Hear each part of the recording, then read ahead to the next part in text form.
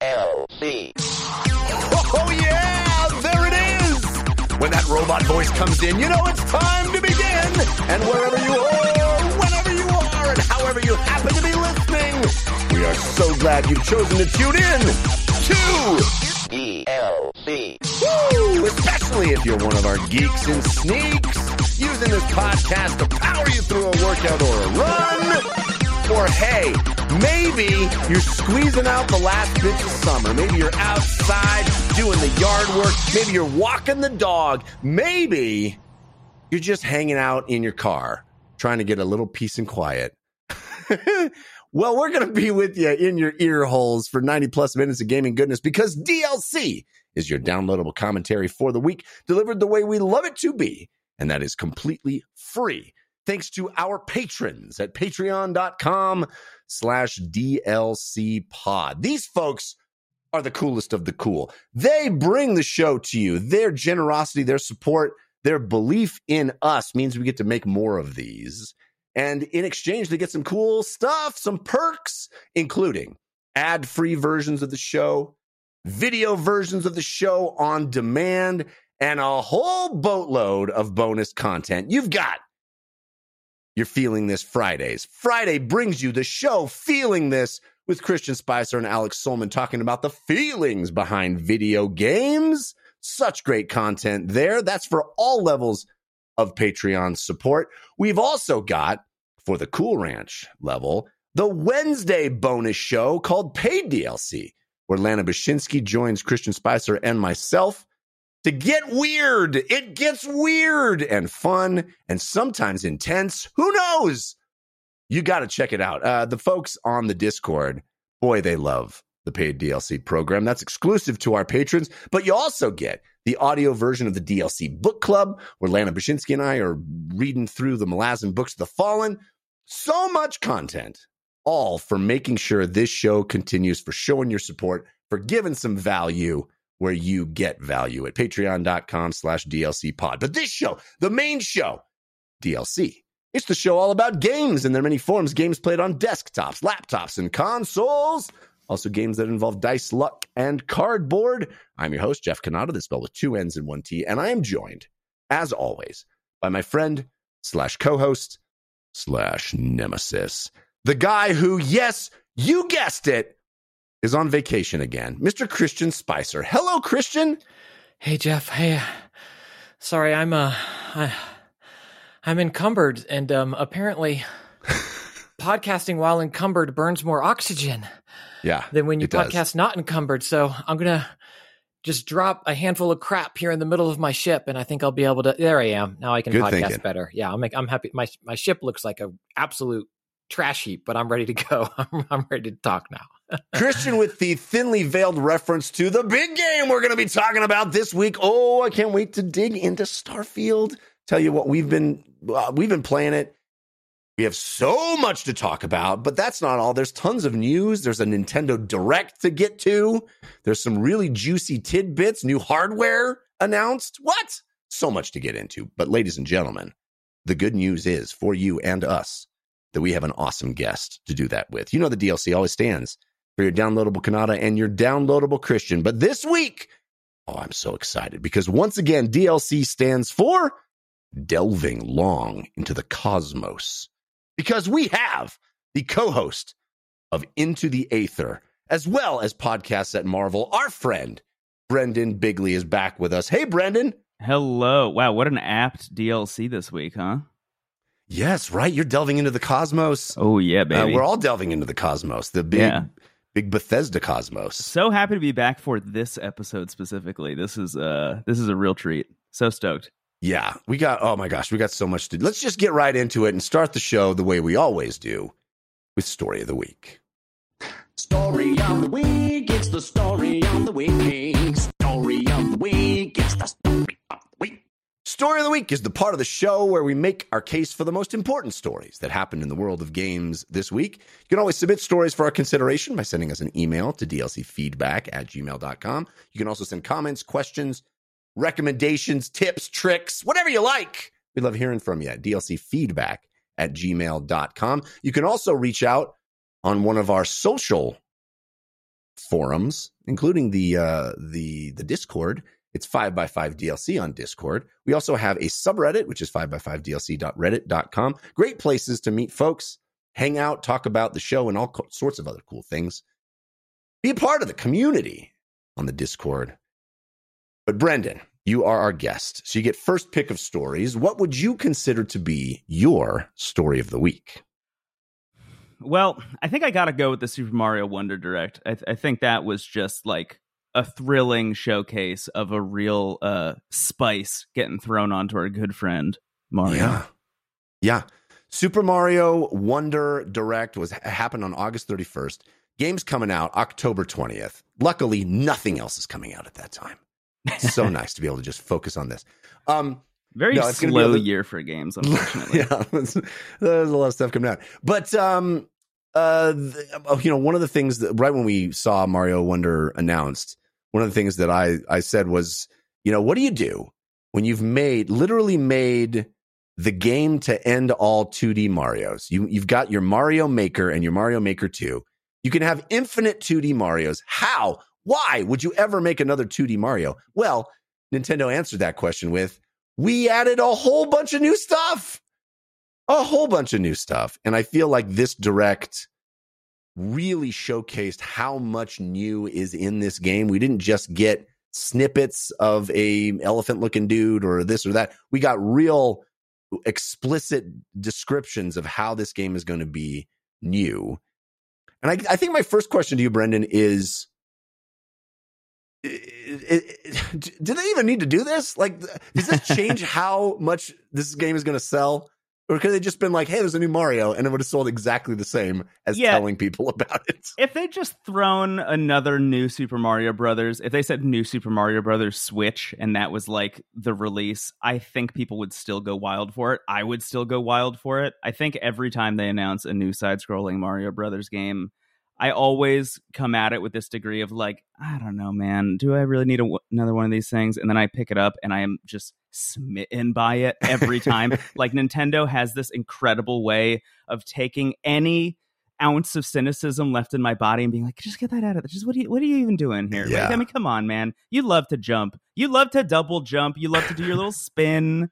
You love to shoot fire, but like, you love all this stuff. And it's true. They're right. I do.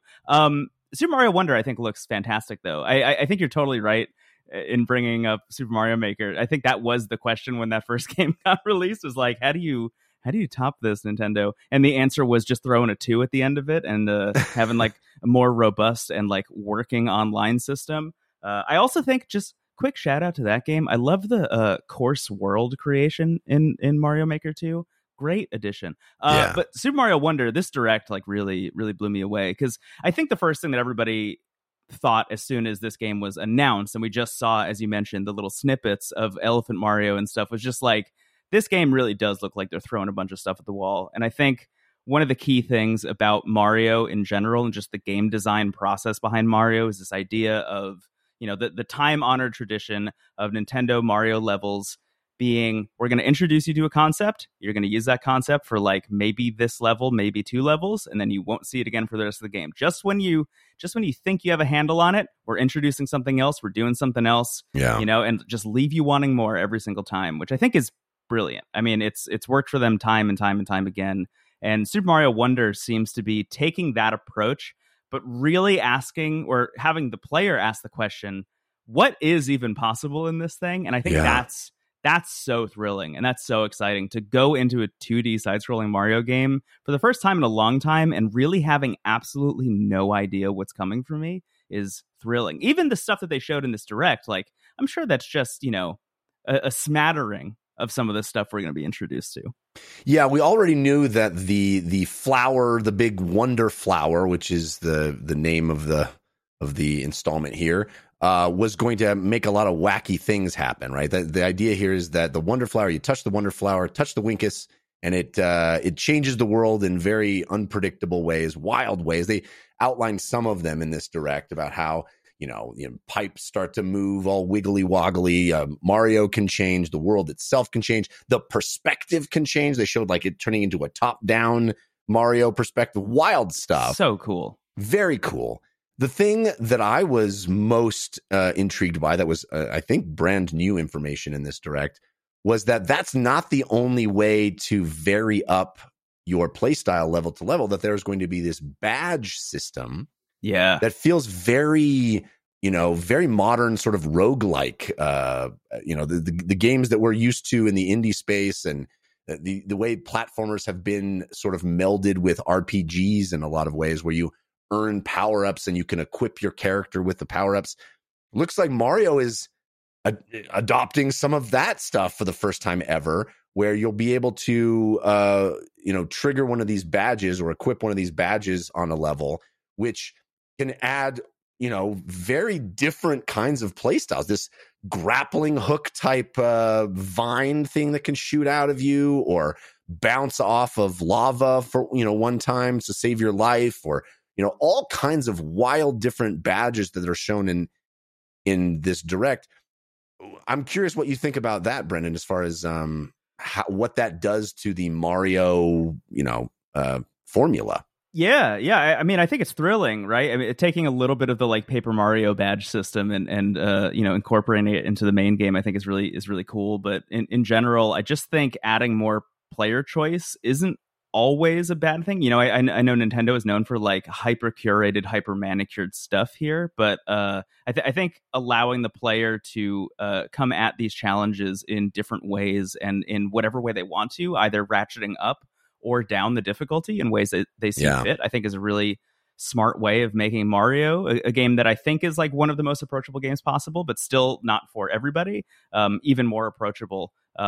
Or even more difficult if people are looking for a more intense challenge. I'm sure they're going to add some badges that are going to ratchet up the difficulty in some way, shape, or form. I love this badge system.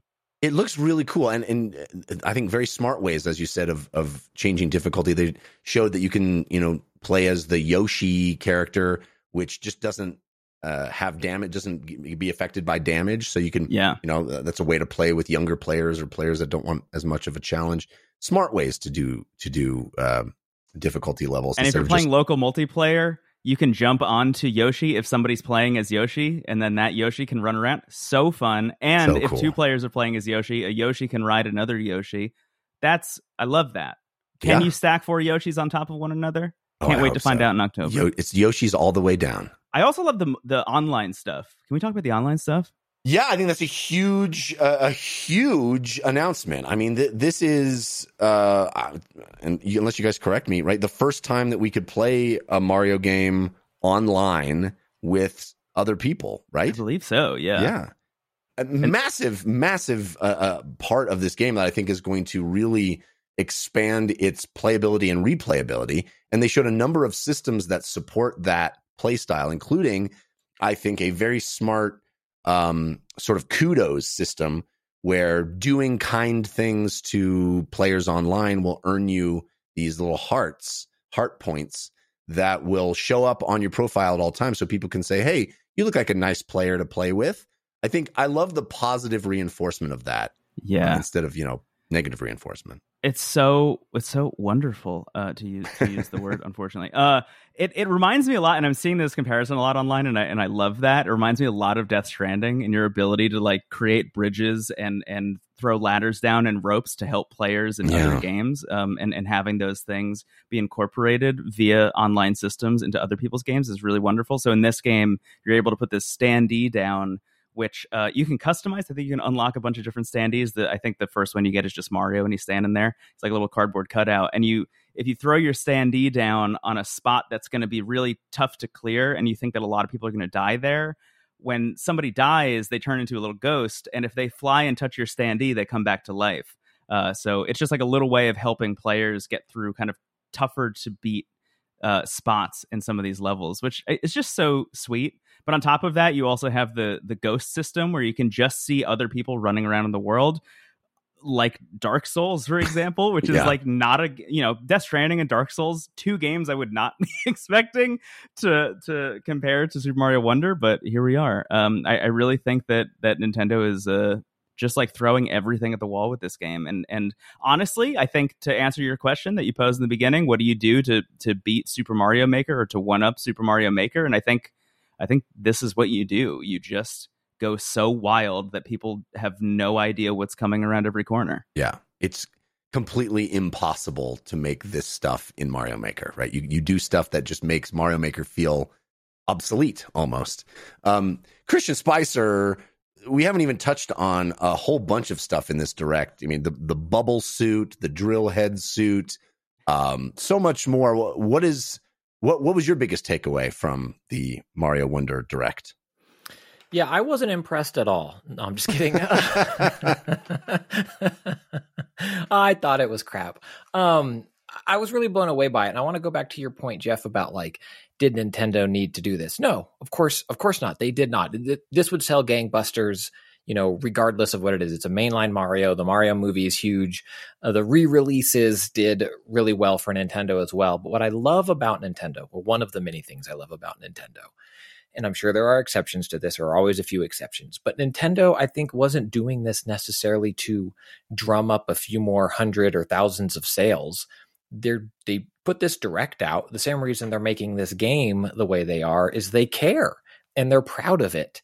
And there's passion to it. They've talked about how some of the designers working on this game were so excited with the creative freedom they were given to, experiment with new ways to take a 2D Mario. And I find that so refreshing in a world that often doesn't seem that way, where it's, it's like you'll see a movie trailer and it'll be like, from the studio that released Gone with the Wind. And you're like, oh, come on.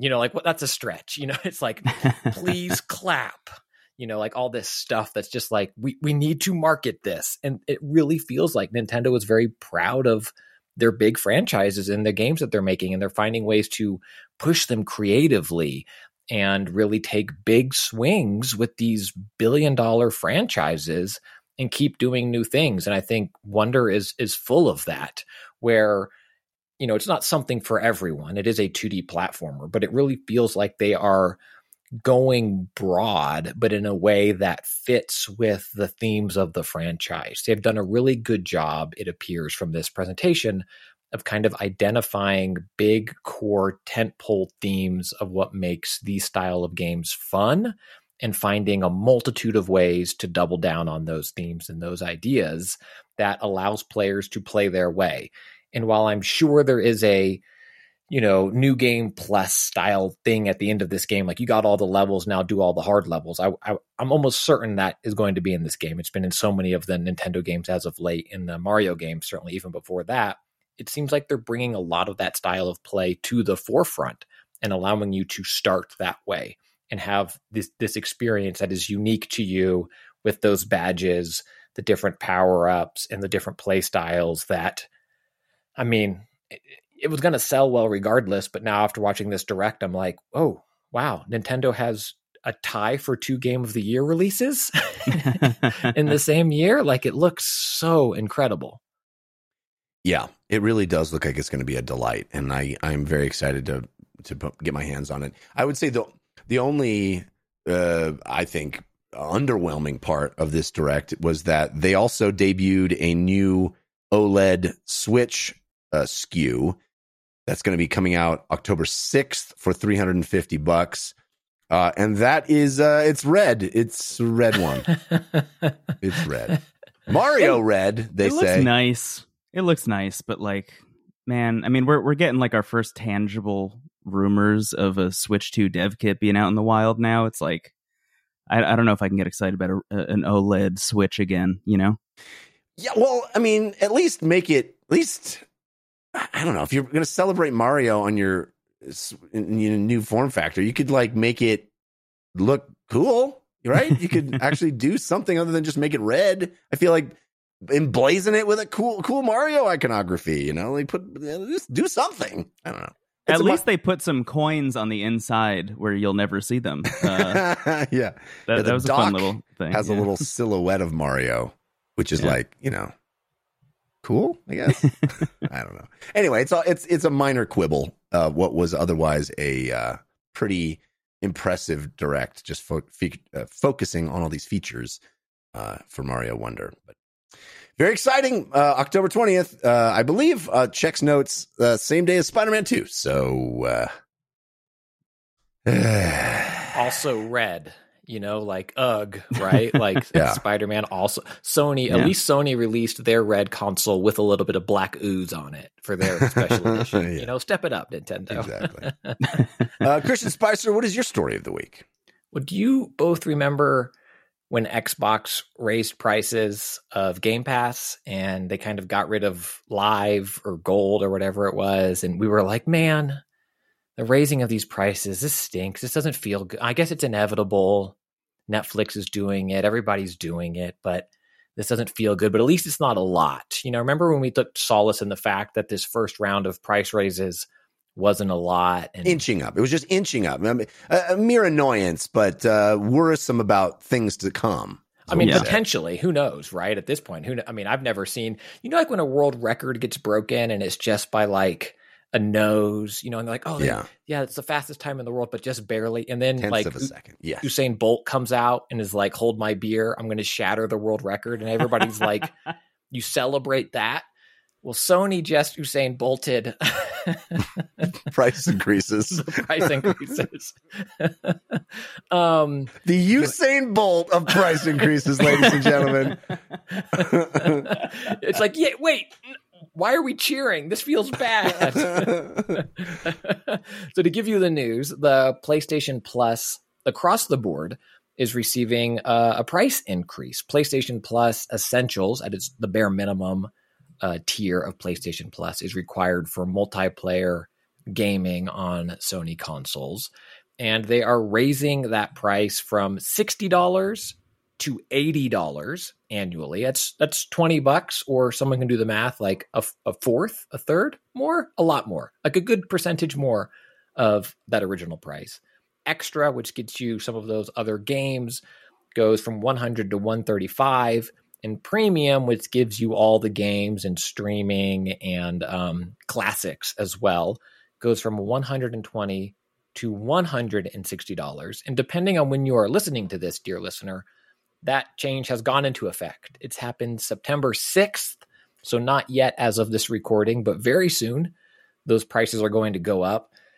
And the reaction that I kind of saw around the internet when this was announced, and I'm curious to get your takes on it, gentlemen, but the reaction was kind of this doesn't feel good, but we knew it was coming. And it's like this resigned, like, crap.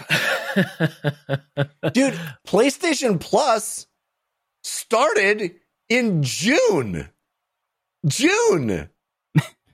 It started in June. Well, this new tiered system. Yeah, the Plus Essential. PlayStation Plus was... No, but I know, but like all these tiers that we have now, that they're increasing the price in, it started in June. This is Usain Bolt. This is some fast changing, man.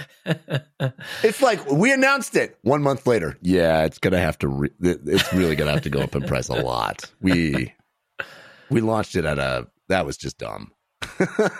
I don't know. Brendon, what do you think? Is this, I mean, obviously no one likes money, the prices to go up. Nobody's going to be like, hey, this is a great idea. But Brendon's like, you know what? I do actually. I've been saying I loved it. Yeah, I set up a second PSN account so I could have two premium plans. Smart. Smart. No, honestly, I saw this news. I thought that it was a typo the first time I read it, because I was like, there's no way they're increasing prices that much. That doesn't make any sense. It's too quick.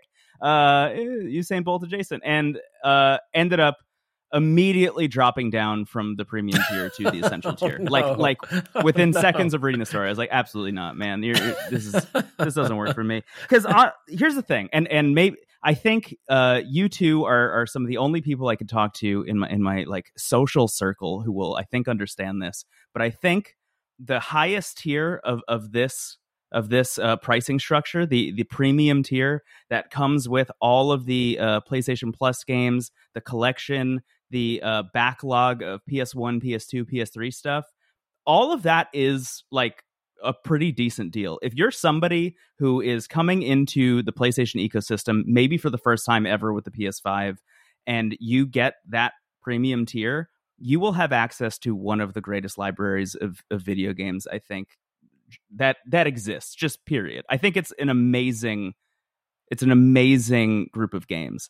But for people like the three of us who do this like podcast thing all the time and are playing games all the time. We've played a lot of this stuff already. Yeah. You know, so for me, I think, as soon as they announced this, I jumped into the premium tier. I was like, let me try this out. I tried streaming some of the PS3 stuff. I went back, played some PS1, PS2 stuff. It was cool to have for a little bit. But eventually the kind of the luster of PlayStation Plus Premium kind of wore off for me. And I think specifically it comes down to the value proposition of what PlayStation Plus is going for, right? Because they've been very explicit. Jim Ryan has been very explicit publicly saying we are not going to release any new PlayStation Studios games on this day and date. That is not the kind of thing that we can do financially. It doesn't make sense for us. What you're getting is what you're getting. You know what you're paying for when you sign up for it. Every once in a while, we'll add some games. I saw they just added the most recent Saints Row. They're adding some stuff here and there, a smattering of games. But for the most part, you're getting what you're getting. And it's a great collection. Don't get me wrong. But, I've played most of those games already. So I've now bumped myself down to the bottom tier. Am I happy to be paying almost $100 a year to be just like able to access PlayStation Online, like the PlayStation Network, and like play games with my friends? Not really. Kind of, raises questions about, okay, why would you not just go play on PC then, where you don't have to pay $100 to do that? But for now, I'm on the essential tier. I've dropped down from premium. This price hike was not well received by my brain or my heart. Yeah, it's pretty baffling. I feel like if you announce a new system like this, you got to stick with it for at least a year before you raise the price dramatically. It seems just so wild to me. Anyway, Christian, what was your reaction to all of this?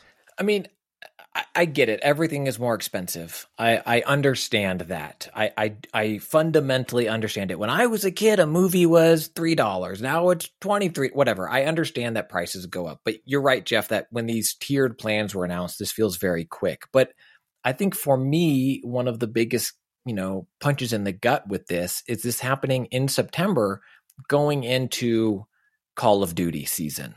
And Call of Duty is huge on PlayStation. As we learned via poorly redacted court documents, we learned just guaranteed to have it for 10 years. Let's raise those prices. I mean, it feels that way. These players, like our players depend on PlayStation for Call of Duty. This is their home. They rely on it. We're associated with it. And we are going to milk this stone for whatever we can. We're going to squeeze and squeeze and somebody turned to somebody and went, based on these court filings, we may not have this forever. Oh, we better raise them prices up. Yeah, and that's where it doesn't feel good. And then in comparison to Xbox, which again, you need to pay to play online on Xbox as well, whatever it's called now, Game Pass Core or something like that. But in Nintendo as well, you have to pay to play online. All this Mario Wonder stuff will require the Nintendo online subscription.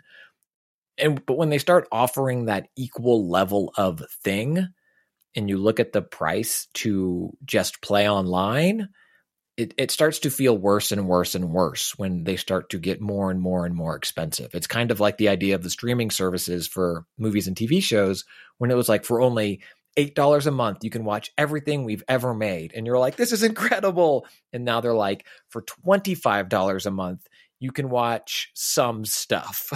And everybody's like, that feels less good. And it's like, yep, but that's the way the world works. And this does not feel good. I don't think that they're going to see a huge subscriber decrease because of it right now. But I do think everybody is dancing on that knife's edge, Jeff, about like how high can we raise these things? And I'm curious your thoughts. Like, where's the cliff? When do all of us lemmings, run over the edge of these prices? I think that's the shocking part and this is how you originally introduced the story, is that you expect these things to be small incremental raises that you kind of you can just swallow as they go, like Netflix has done. It's like, we're raising it $1 across, we're $2 across all the things. This was both very fast from the time when this service really, came into being 2 months ago, and also very big chunks of increase. It's like it's a huge leap. Like you said, a third of the price from 60 to 80. That is 33%. That's nuts. That's nuts. I do think this is testing the market and seeing what's the upper boundary that people are going to pay for this stuff. And I'm curious, I don't want to think the nefarious thought of like, we introduced it and got people to pay the thing and it'll just auto renew and people won't even really think about it and it'll auto renew at the higher rate. And there you go. I will say, if you are listening and you are one of these people who have a PlayStation Plus auto renewal subscription, the price won't increase until the price effect won't take effect until November 6th. So you have until November 6th to kind of sort this out and decide if you're already a subscriber. If you're a new subscriber, you get the new rate now. But if you're an old subscriber, the renewal date, if it's on or after November 6th, then that's when it hits you. So I don't know. Again, still in time for Call of Duty. Like that's the thing where it's like, no, you got a grace period right before that big game you want to play. Yeah, it's a bummer. I've seen some speculation that there might be some kind of like second shoe dropping in terms of maybe a PlayStation announcement or some kind of PlayStation event towards the end of the year where they will add some stuff to PlayStation Plus that will kind of like sweeten the pot a little bit and make these prices feel a little bit better. But it feels weird to do it in this order if that's going to be the situation. Yeah, seems like you want to make that announcement when you announce the price increase. But yeah. All right. Well, thank goodness for the Super Mario Wonder Direct, because most of the other big news this week were massive bummers. Yeah, man. The big price increase. My story of the week, also a big bummer, but I wanted to acknowledge that Volition, a developer that has been around for 30 years. I mean, this was a developer started in the 90s, has been owned by a lot of different companies. You probably know Volition as the developer responsible for Saints Row. I loved them because they made Red Faction back in the day. Red Faction Guerrilla, still one of my favorite open world games of all time. Like, I just had a blast with that game. They're no more. Embracer Group, the massive conglomerate that has been gobbling up developers right and left in these big deals, has decided that they are, evidently there's some big investment they did not get. I don't know the details of it, but evidently the idea here is they had billions of dollars coming in that are not coming in anymore. And so they've made the decision to start weaning out, to reducing costs. And one of their cost reduction strategies was to shutter Volition. It was the Saudi funded, is what kind of has come out, that they were Savvy Games was the mystery partner. Embracer announced that, hey, this $2 billion deal fell through, and then reporting since then it came out that that's where the money was coming from, and that stinks on a whole bunch of reasons. Sorry to cut in, Jeff, but it's just frustrating, please. Where if Embracer Group was making these purchases planning on being able to get by long enough until they got a $2 billion cash infusion to then keep them going, seems like poor planning of, we need this to survive. And it just seems frustrating that these groups these developers that maybe would have been purchased by other publishers or other groups that were looking at, some of these IPs and games that were put up for sale before were acquired and now dissolved and didn't really have an opportunity to possibly thrive somewhere else. So it feels like, a punch in the gut, and then when you fall over, they also kick you in the head. It's real unfortunate. Yeah. Obviously, super bad news. Obviously, a lot of folks losing their livelihoods because of this shutting down of Volition, and the IPs have all been sold off. So it doesn't necessarily mean the end of these franchises that we've come to associate with Volition, but it does mean that this very long-lived developer does not exist anymore. Brendon, do you have a reaction to seeing Volition? Yeah, I mean, it's so disheartening. I just think the general vibe of media consolidation in the games industry just continues to rear its ugly head over and over again. I think Embracer just kind of coming out of nowhere, gobbling up as many studios as possible, and then essentially just rolling the dice on potential deals with so many people's livelihoods is like real supervillain stuff, like straight up like Ridley Scott supervillain stuff. Yeah. My heart goes out to all these people. It's such a huge bummer, and it's such a disrespectful way of handling a developer like Volition. I'm like seething, and I think if I keep going, I'm going to say some stuff. So fair enough. I'm pretty upset about it. I'll say that much. It's upsetting. Volition was formed in 1993, so exactly 30 years. It's a casualty of this kind of weird economic aggression that you're seeing from all these big, these places like Embracer that are just gobbling places up without any strategy, it seems. So if any folks that lost their jobs because of this are listening, we certainly send you our good wishes and support, and wish you the best for finding new jobs. It's a massive bummer. It won't help you going forward, but thank you for the greatness for the past 30 years. I know on this show, for the 10 that we've been doing this show, Jeff, we have really celebrated a lot of those games and had a lot of fun with them. And I think the industry as a whole owes a lot to them. I mean, you mentioned Red Faction and the terrain destruction that game brought to the forefront in a really big way, in a big budget game. And the things that Saints Row did, just speaking for me, I think really pushed GTA Online into being what it is and embracing some of the user-made wackiness and the fun that can be had in the hijinks of a heist, and really brought that to the forefront in a way that games weren't doing. A lot of the other GTA likes of the day were trying to copy the very serious tone of what GTA did, and Volition went a very different direction with it. And it just, it never feels good. It never feels good when this happens, but thank you for the great games along the way, and hopefully everybody lands on their feet. Seriously.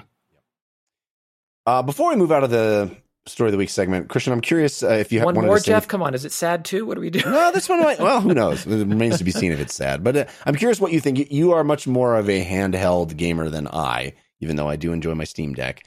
But we got a new Steam Deck competitor entering the scene this week. Lenovo announced a new handheld SKU, a new peripheral, or not peripheral, a new system. It's called Legion Go, and it's got some really interesting features. This is a direct Steam Deck competitor, direct ROG Ally competitor. In fact, it's much more like the ROG Ally than Steam Deck because it runs Windows 11 like ROG does. Looks like it's kind of got some good specs to it. Most interesting from my perspective is that it's got Switch-like detachable Joy-Cons, although can't call them Joy-Cons, but they have these the edges of the handheld, just like the Switch, slide off, and you can have joysticks in each hand. I don't think they don't seem to have the kind of motion control stuff that the Switch has. Does it come in red, or what am I? That's a good question. If they want to sell like gangbusters, it better. But weirdly, even weirder than that, you can stick one of the right controller, evidently, you can stick onto this base thing, and it works like upright. So if you imagine a Joy-Con, and it's kind of this flat, how would you, like a wafer? I don't know, like a flat plane. If you tilt that plane 90 degrees and stick it on its end on the ground, it works like a joystick. And they call that first-person shooter mode, so that you can like rotate it like you would an old school flight stick or something. and create like the weird thing to me about this is that are there those peripherals that people use for FPSs that aren't handheld? Like, is it mimicking an established thing that people already enjoy using? Because I've never seen that. You guys know? Yeah. No, it feels. I would call it like arcade stick mode, right? Like first person shooter mode feels weird. It's kind of rad. I'm looking at a video of this right now. It is fascinating. Weird, right? It's so weird. It almost turns it. It looks like it turns it more into a mouse than into a joystick, which is bizarre. Yeah, this is so weird. The mouse makes a stronger case for first person shooter. Yes, and like that, presentation. Like a finer control than what an analog nub or even the touchpad, which this has, much like the Steam Deck. But it still feels overly complicated in a way that... Well, it feels like the reason they would do it is because people like this. You know what I mean? It feels like we figured out a way to put this in our handheld instead of what I think it is, which is we figured out a brand new way to do something that no one's ever tried before. I don't know. Maybe I'm just ignorant to the fact that this has been around, but I've never seen anything quite like it. No, me either. Yeah, this is a really interesting device. I mean, I love the rise of these handheld PCs that have come up in the wake of the Steam Deck. I kind of collect handhelds, definitely not handheld PCs, but like more dedicated retro handhelds, Android handhelds, things like that. I have a Steam Deck and I love it, and I think it's fantastic. I play it constantly, but every once in a while, I look over at the ROG Ally and I'm like, man, you sure can play Starfield, huh? And same deal with this thing. Like, hey, if you're running Windows, I can get Starfield on that thing. I will tell you though, Brendon, that the ROG Ally, I think, feels very encumbered when it tries to play Starfield. I don't know. I mean, according to Bethesda, it does not play Starfield on that. Yeah, I don't know. I guess the Windows 11 of it. I keep waiting around. I keep thinking it's going to happen, and I keep waiting around for there to be a handshake agreement between Valve and Microsoft to like get Game Pass on the Steam Deck. Like I keep thinking that's going to happen, and it keeps not happening. So in that sense, I'm with you. Like I would love to have my Game Pass PC stuff on a handheld. That'd be rad.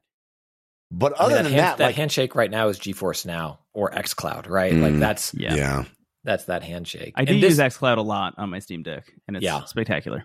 This ad for the Legion Go definitely had a lot of Xbox in it. Like they were definitely, marketing that aspect of it. There was a lot of Xbox games as kind of the pitch here. It's what, $700? Is that right? I don't know the specs in front of me. It starts at $700. We don't know if there's going to be multiple SKUs. We don't know how that's all going to. It's starting at $700 in November. We don't know exactly what the pricing structure is going to be like yet. Yeah, it's battery and then specs, and then what I keep waiting for is more than a handshake. I would love to see Microsoft enter the space in a way that allows them to, and I know they won't, but like have that dedicated interface. I think what makes the Steam Deck so magnificent is how incredible of a job Valve did integrating Steam into this thing and having things just work. Again, asterisks, yes, there are exceptions, blah, blah, blah. There are always exceptions, but it just works and it looks good and it's slick. And they also didn't lock it down. You can go in and tinker away. They don't make it easy per se. You have to load desktop mode and purposefully go in to make these changes. But the device they give you is so incredibly slick. It does what it sets out to do so incredibly well. And, ROG Ally and this new handheld as well, the Legion, I think that is the problem of Windows 11 is that I don't know if it will ever be that. And ROG's already sent out multiple updates for their kind of home, wrapper user face that's supposed to make jumping in and out of these things easier. But then there's just all of the Windows 11-ness of things of like controller detected or how you set up headphones or I just don't know if they'll ever be as elegant as a Steam Deck, and I don't know how big the market is for an unelegant handheld gaming device. Also, it feels like the way to get into this market, and as a third party that isn't Valve, is to come in and undercut on price, and that's what nobody's doing. You know, I understand these are very expensive things to build, but nobody's doing that. If you're trying to back me into a corner and ask if I pre-ordered a PlayStation Portal, then yes, Jeff, I did. So I hope you're happy. Did you really? If you were trying to force that out Christian. of me. Did you really? Do I have a problem? Yes. Does my wife listen to this podcast? No. So I don't know why you two are so upset with me right now. Smaller problem is what you have. You have a minor problem. I can't wait to hear about it, legitimately. Me either. I'm so excited. That's going to... Oh, man. Text me. I have no room to talk with my VR headset. This is a safe space, even with our listeners. This is a safe space. We all know what we're getting into when we sign up to do one of these shows or listen to it. You know, it's and now if Sony wants to send me review hardware, will I still keep my pre-order? Probably, yeah, because I have a problem. Amazing. All right, well, let's get it. We've been burying the lead too much. Let's get into talking a little bit about Starfield in a segment we call the playlist. Ooh, what you playing this week? Tell us. Ooh, what you playing this week? Tell us on the playlist. That's right, ladies and gentlemen. Starfield has hit for people in certain cases. You can get it if you want it. Right now, you can get it. Or you can wait till you already have it on Game Pass in just a little while. I got a review copy. I think, Brendon, you got a review copy. Christian, did you get a review copy? I got it because I wanted it. Okay. I hate myself for it, but I got it because I wanted it. I ponied up my $30 or whatever to unlock early via Game Pass. So Brendon and I have had it a little longer than Christian has. I'm about 40 hours in, which feels like scratching the surface, personally. How long have you been playing, Brendon? I'm also just about 40 hours in. Yeah. Okay, awesome. Christian, what do you like at this point? The Xbox tells me 12. Okay, nice. I haven't left my home planet though, so smart, good. Just stay there. Just stay in that little mining community. Yeah. Who knows? They keep yelling at me to get in the spaceship. Blast and the rock. It's just one rock. How hard could it be to find? Oh, the whole planet's made of rock.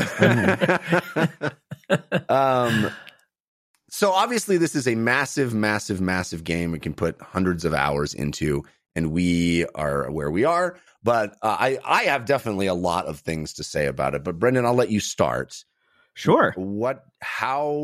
First, let's start here. What is your history with Bethesda role-playing games? Wow. Are you a fan? Were you anticipating Starfield? Were you excited about it? What's that situation? I'm so glad you asked, Jeff. That's where I wanted to start. Yeah, I am a big Bethesda fan. I would say the reason I do this thing that we're doing right now is because of the Elder Scrolls 4 Oblivion. Wow, yeah. That game really spoke to me in a way that I think reframed the way I think about video games. It is like my muse. It is one of the most immersive and interesting games I've ever played. It is one of the funniest games, both intentionally and unintentionally, I've ever played. I just think that game has just so many interesting facets to it. I could talk about that game forever, but I will say, I've mentioned on the show a couple of times that it's one of only 2 games on the original Xbox 360 that I have a perfect gamer score for. Oh, so yeah. I played that game a lot. Yeah. Oh, I feel you. I'm right there with you, Jeff. Yeah. That game really spoke to me, and ever since then, been a huge Bethesda fan. I obviously love Skyrim. I think Skyrim is going to be a constant touch point for this conversation. Mm-hmm. But Fallout, weirdly, is a series that I could never get as into. I always love the Bethesda. I love the Bethesda style open world. I think that their take on the open world for a long time, for years and years and years, was definitive, and we've seen so many other developers kind of look at what Bethesda did and look at how successful they were with games like Skyrim and trying to adapt that elsewhere.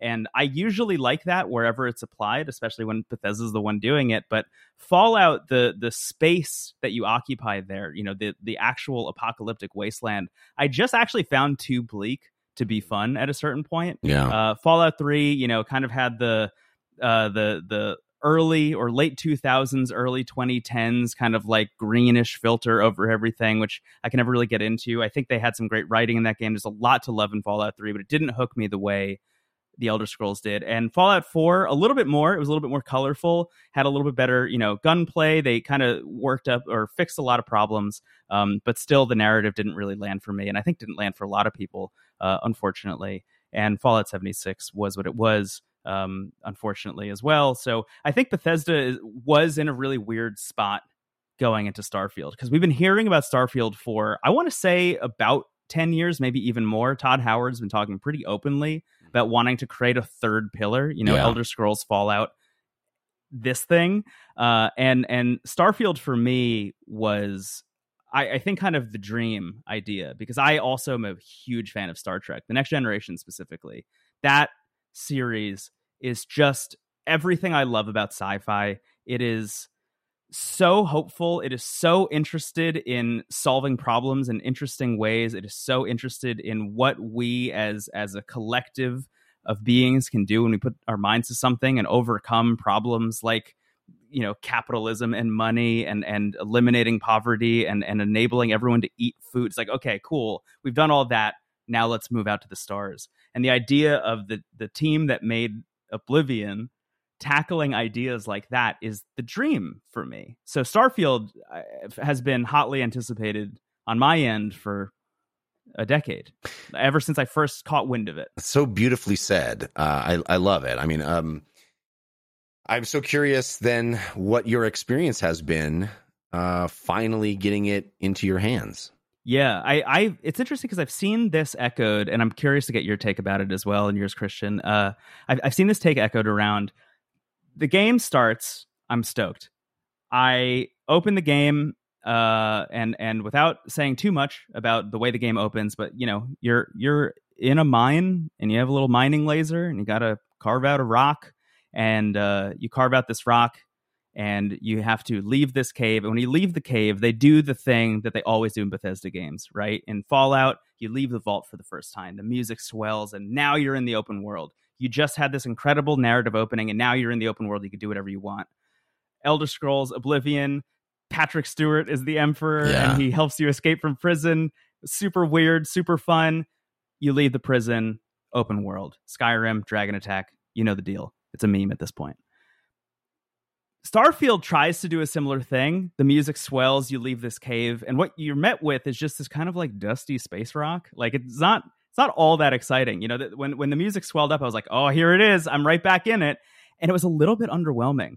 And for the next couple hours, as they were starting to teach me the systems of this game, of which there are so many. Yeah. You know, wait, which, quick pause. Of course there quick pause. Yeah. Say it again. So many. So I don't want to gloss over. Okay, go ahead. Sorry. Yes, so many.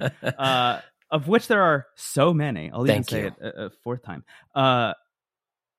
I started to have this sense that like this game isn't clicking with me. I got to New Atlantis. You know, this is this big, beautiful, almost Starfleet Academy looking city. I was making my way through it. It was very like Epcot looking. I was like, okay, this is pretty cool. It's a little bit sterile. And I started to have this feeling that like, oh man, you know, you're looking around at some of the NPCs moving around. I'm like, you know, I played Cyberpunk. Cyberpunk is dense. Cyberpunk is like, there's a lot going on here. This place feels real. This place feels lived in. This game feels a little bit Bethesda-y. And then I was thinking about the RPG elements, and I was starting to experience those. And I was like, I just played a lot of Baldur's Gate 3. And that is like maybe the peak of what RPGs can do. And I started to have this feeling that like, am I not going to click with this game? What a devastating feeling that would be. And then I started playing the story. I just stuck to the main quest, which is a thing I've never done in a Bethesda game, to be clear. I just stuck to the main quest, and I kept going, and I kept going at it. And at a certain point, I realized not only have I started to wrap my hands around the systems of the game, but I started to wrap my hands around what was possible. Because I think there are three phases you'll go through as you play Starfield. I think there's booting the game up, and you say, what do I want to do? You know, you've played a Bethesda game before, but this one's in space. What do I want to do?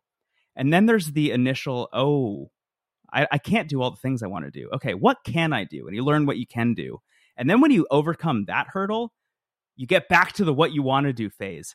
And guys, once I hit that, I have just been loving this game more and more and more and more with every subsequent hour I've put in. I've rolled credits on it twice at this point, which don't want to get into why or how that is possible. But I have a strong feeling that if it continues to hit the same beats that it's been hitting for me in terms of its like narrative highs, in terms of allowing me to role play, I think in a denser and deeper and more interesting way than I have been able to in some previous Bethesda games, you know, maybe not like Morrowind and stuff like that, but at least in some of the other ones, some of the more recent ones, I think Starfield does have a shot at being one of these really big tentpole things for Bethesda. I think not only have they bounced back from what a lot of people have been perceiving as like a little bit of a stumble for them, but I think that this game has a shot at being a really, really, really big deal. You know, maybe is it going to hit Skyrim? I don't know, but I would love to see this game get ported to every console for the next 20 years. You know?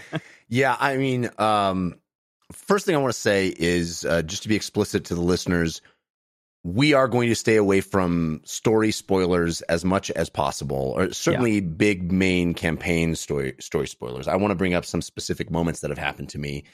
But not in the context of a story spoiler. So we understand that most folks listening have not played this game yet, and we will be sensitive to that. We're going to talk about systems and our experience playing it. I think Brendon, you did such a great job setting it up. I agree with you on a number of levels. I mean, my first reaction to this, and Christian, you know this because I texted you, was like, it really is Skyrim in space.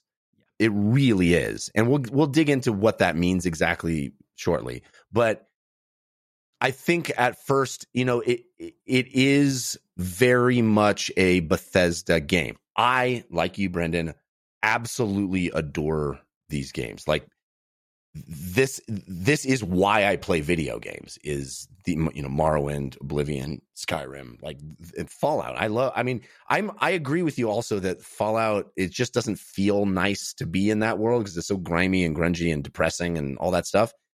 But I've played so much Fallout 3 and 4. It's insane.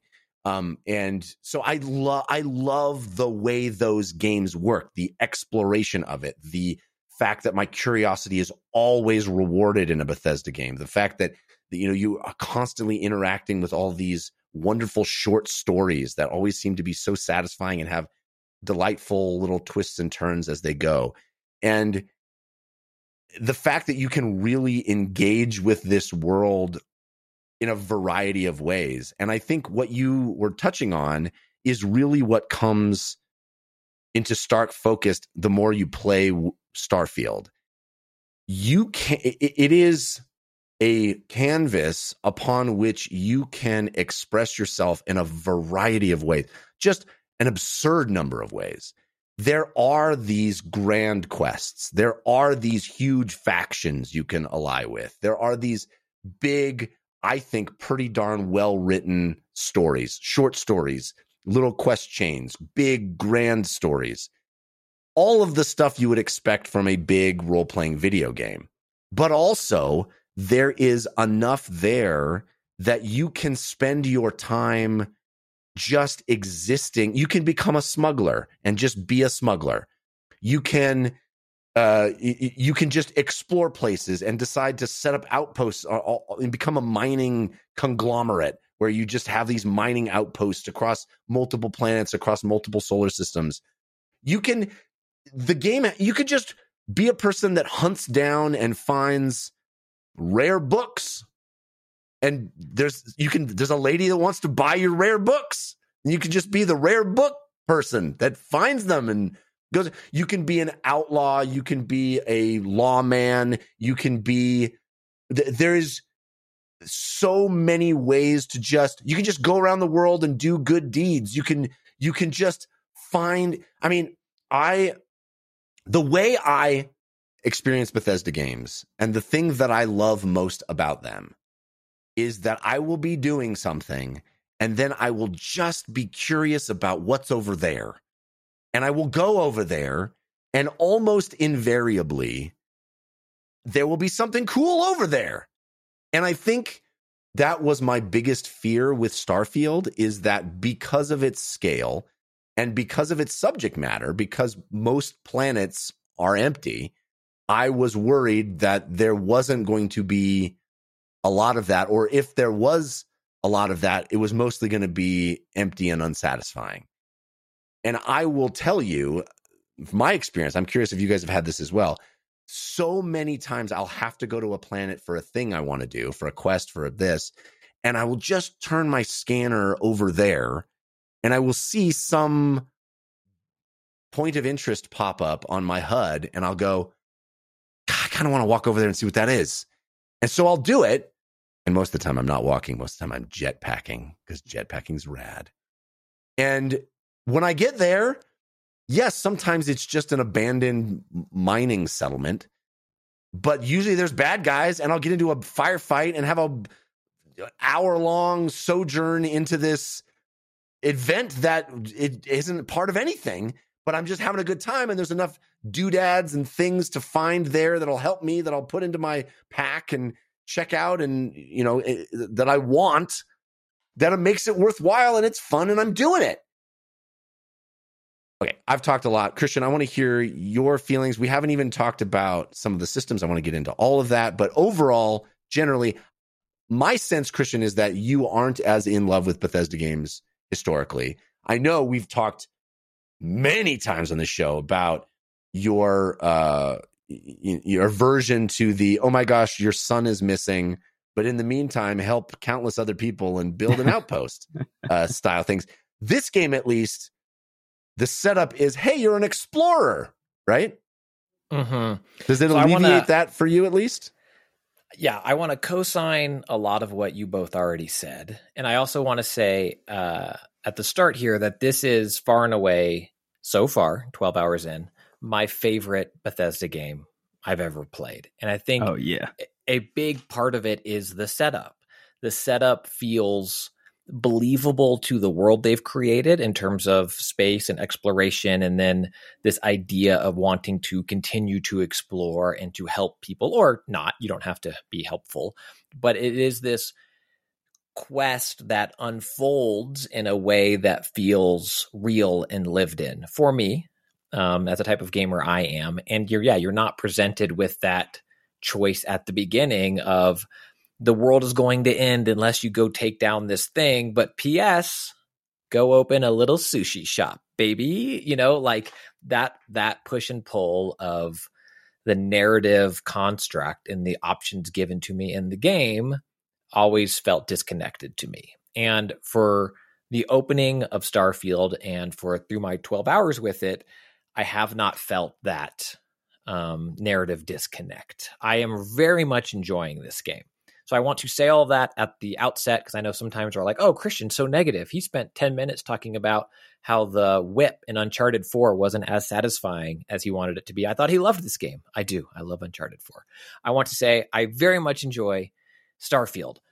I do think that this game is not going to be for everyone, though. And I think it's not going to be for every Bethesda fan. And I think it's not going to be for every role-playing fan. I think this game has a whole host of ease of use problems. It doesn't seem to do the best job taking the player's time into consideration and how it presents itself. And there are games like Tears of the Kingdom or Breath of the Wild where it also doesn't tell you stuff, but that exploration of mechanics is part of the theme of the game, or a Souls-like or Elden Ring where that is part of that world. And I don't think that the same issues that I see in Starfield are part of the game's core central thesis. A minor example that perhaps maybe I just missed, but you're never really shown or told how to hot swap weapons. It's just not presented in a way that is accessible and easy, and is something that you will be doing a lot of.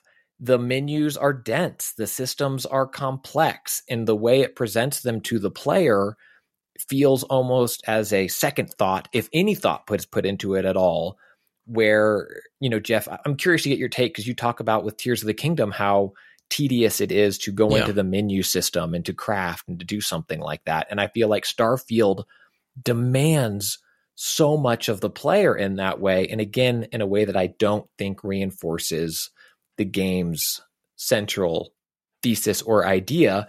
And I think the biggest part of that, in my opinion, is the lack of local area maps. I don't think it's necessarily rewarding. I'm sorry. Absolutely unforgivable omission. It's a baffling choice. It's baffling. And I don't understand how you ship this game without a local map of any kind. Because I tried. So just to explain what we're talking about.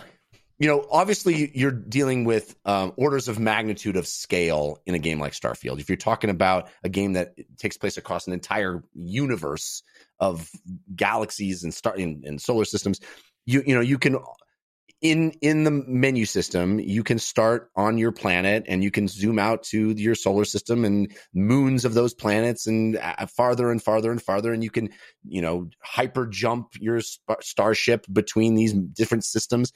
All of that stuff, I think, is laid out pretty well. You understand, if you go to a planet, if you're looking at a planet, you can scan it and look at its resources, etc. You can look at various points of interest on that planet. You can land on certain points of interest on that planet. But when you are in a major city, or even the surface of any planet, when you are on the most micro of the layers of scale here that you're going to be in, and you're looking for, say, a shop. If you're looking for buy ammo, anything, you want to or you just want to walk down the street and know how to get from left to right, or you have a goal to go to in some place and you need to get from here to there, and you open up that same map, it is literally nothing. It is a blue mass of nothing. That shows fog of warable, I walk through this town and now the blue nothing is my at least Jedi Fallen Order map. I'm dying for Jedi Fallen Order at this point. There's a vague indication that it's over that away, but there's literally zero information. I thought I was doing something wrong. I thought, I'm in the wrong menu to look at. There's got to be a different map, or do I need to acquire a map for this city?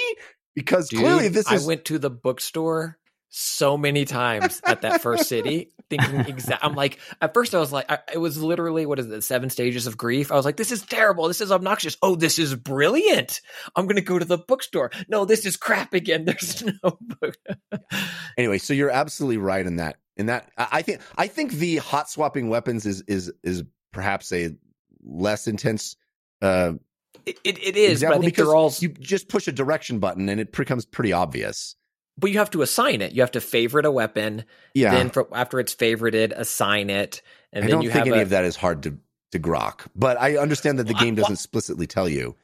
But I think they're all symptoms of the same sickness. And I think part of it too is again, stuff you can figure out. And believe me, every website has their SEO to the wazoo guides for this game. They are feasting on people hopefully playing this game, trying to get their ad revenues based off your clicks. So there are resources out there to try to figure this out.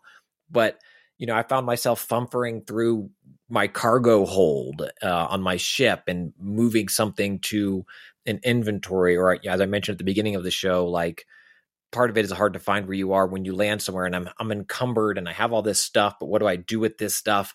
I guess I'm going to just drop it in my ship somewhere because I don't quite know what I need or what I don't need yet. And it's stuff that I think Bethesda has been so good at before with item management and resource management and outlining how to upgrade things and what to take places to upgrade and what is desirable among the sea of a million things you can pick up. And I think that there's parts of this game, maybe because of its scale, it is so big in so many ways that I think it loses the thread in some of those specifics that could make it more enjoyable for the player. And again, this will be the last time I say it, I think all of these things are problems because they don't reinforce the thesis of the game, which is exploration and creating this character experience. It's the omissions of things. It's the omission of the local map. I don't understand that. It's the omission of, why can't I just, if I'm looking at an item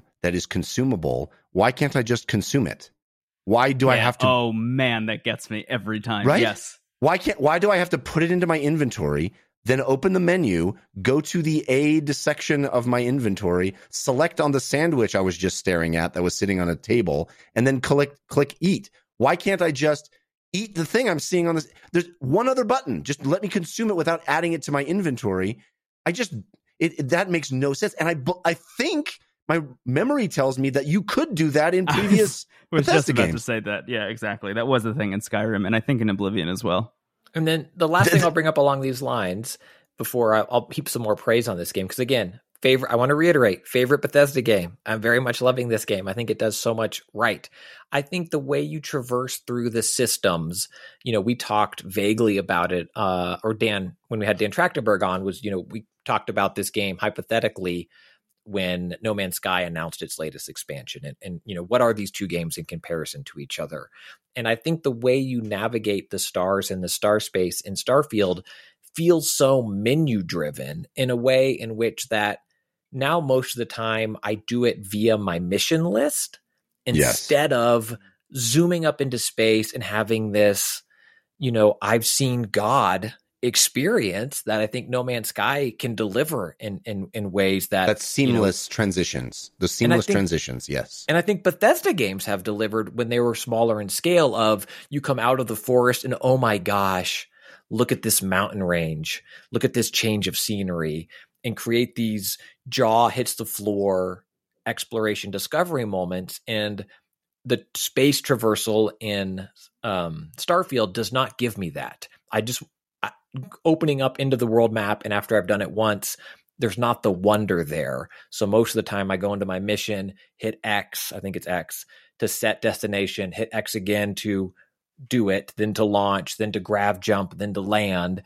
And it just feels like a missed opportunity in terms of embracing that, see it all, see the wonder of the world. It's a double-edged sword because there's an alacrity that it engenders that is a welcome, in my opinion. Like at a certain point, like I like the fact that I can be standing on one planet light years away from where I want to go to turn in a quest, and I can just press basically a couple of buttons and I'm standing on the other planet that I need to go to, right? It doesn't make me go through all the Mishigas if I've been to places before. I can literally just fast travel from one spot to another spot.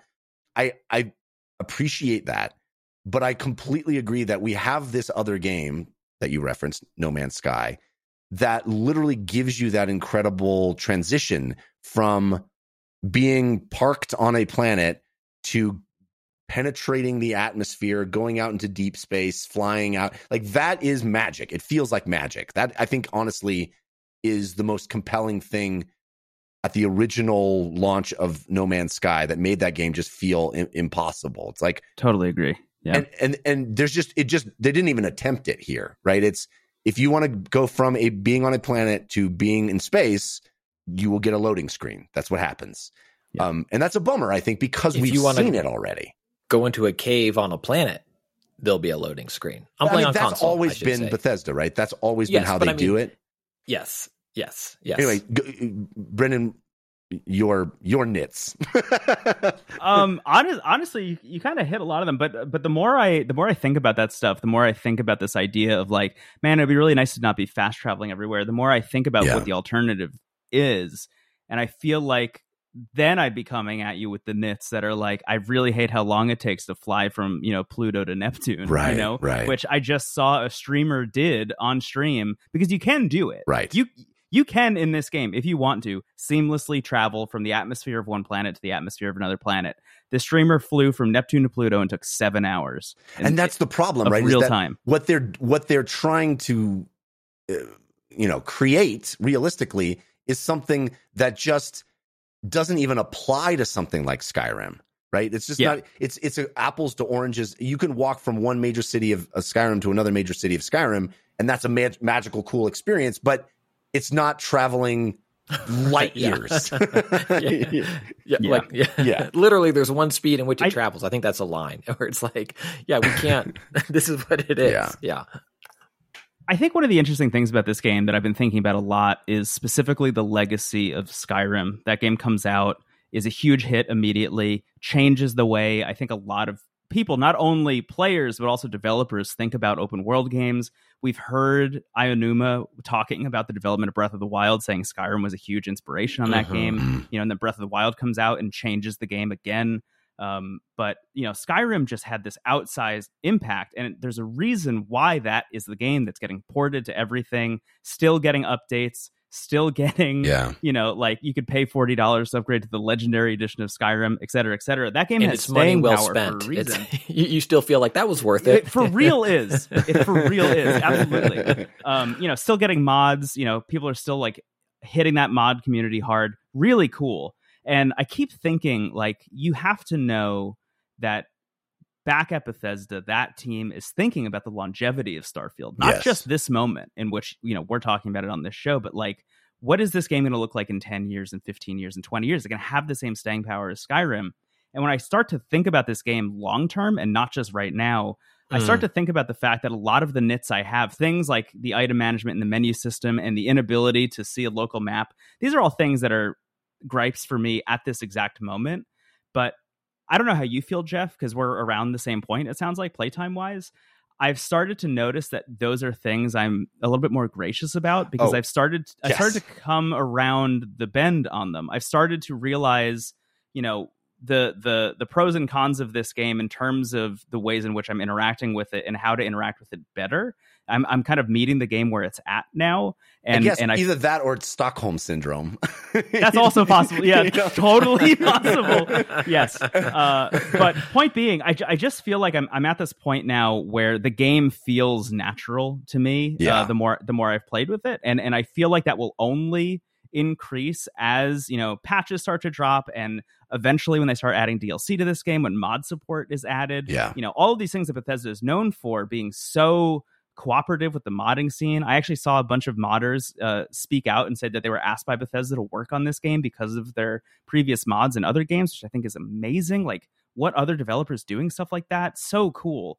But I just think that this game is going to be one that people will play for hundreds of hours. And when I talk about, my nits and how, the first couple hours didn't really work for me, that's like 1% of what my total playtime is going to be in the long term. You know what I mean? It's like, the first impression was a little rough. That having been said, that first impression is going to be the one that sticks for a lot of people. And it's a real sticking point that I've seen online and in a lot of reviews. Especially as a Game Pass game. Yes, Christian, you say my same thought. Yeah, great point. Where you can just dip in and go, not for me, bye, It has this is the big dog, right? Like, this is a big dog tent pole game coming out. Phil Spencer's out here, I think, saying like, this is the new era of Game Pass. This is the first game in the new era of Game Pass, which is, huge. I totally agree with you, Brendon, that the longer I play it, the less those things bother me. And I genuinely don't know if it's Stockholm syndrome or, if it's that whole thing of like, you got to watch the whole first season. Second season's awesome. It's like, you spent 40 hours watching the show. So it's always, you're not going to be bothered by the stuff that, whatever.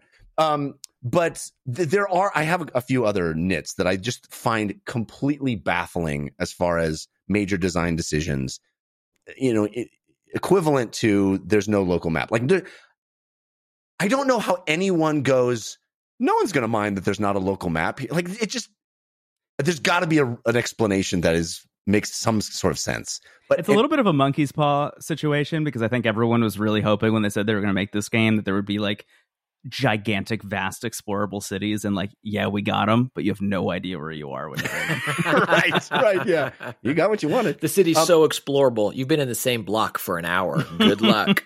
The other thing that I just don't understand the lack of, why can I not have sets of outfits that I've decided that I can quickly hot swap into? You have this entire system in the game of all of these very detailed statistics that are on very disparate parts of your armor. You have a helmet, you have a suit, you have a inner sort of underneath layer suit, and you have a backpack. And all of them have a lot of stats. There's 3 or 4 different stats for just damage mitigation. And then there's also stats that involve this very detailed planetary environmental danger stuff. You know, well, you see that in a lot of space games. Like, it's too hot on the planet, it's too cold on the planet, there's radiation on the planet, there's poison atmosphere, all these things, right? And if you're on a planet for too long in those environments without enough shielding, you're going to come down with a whole bunch of different status effects that have never been in a Bethesda game before, right? You can have lung damage. You can have, all these kinds of crazy things that will start to affect you in very potent ways. And there's all sorts of new aid items. There's this entire new crafting system and stuff to make things that will get rid of all those status effects or prevent them or give you bonuses and buffs for them, all that stuff. So there's all these systems that rely on that. And yet, I don't have this way. I have all of these different... You don't have your hot suit that you can just put on. Why? If I'm going to go to a hot planet, first of all, the game does a terrible job of communicating to me what stats on my stuff do I need because I just set foot on this planet. And sometimes it'll just be like, bro, you got lung damage. And I'm like, what? Yeah, your lungs don't work. But why? What caused that? Oh, it's getting worse. Your lungs, you're going to die. You're coughing. It's terrible. And I'm like, but what was I supposed to do to prevent that? I don't know. But also, even if I knew, I would not spend 14 minutes unequipping this item and equipping that item because it has better thermal. That one also has better thermal. Oh, that also has better thermal. Okay, let's put on all the thermal stuff because I'm going to hot planet. If you want to do that, give me the ability to like pick out all my cool hot planet gear and put it on one button so I can be like hot planet gear, radiation planet gear, poison planet gear. Give me a default. Like, what does the game think? Like, let me customize, but like the, game min-max this for me. The optimize button. Yeah, the optimize button. Thank you. Listen, I don't need it to optimize. Part of the fun of Bethesda games, in my opinion, is the fiddly bits. I love checking out all the stuff. I like walking into a room and looking at the 1,400 little doodads that are laying around. I love that. That's part of the fun for me, is all the little bits and bobs that I want to check out and make sure, ooh, this room has a thing. I found a thing. But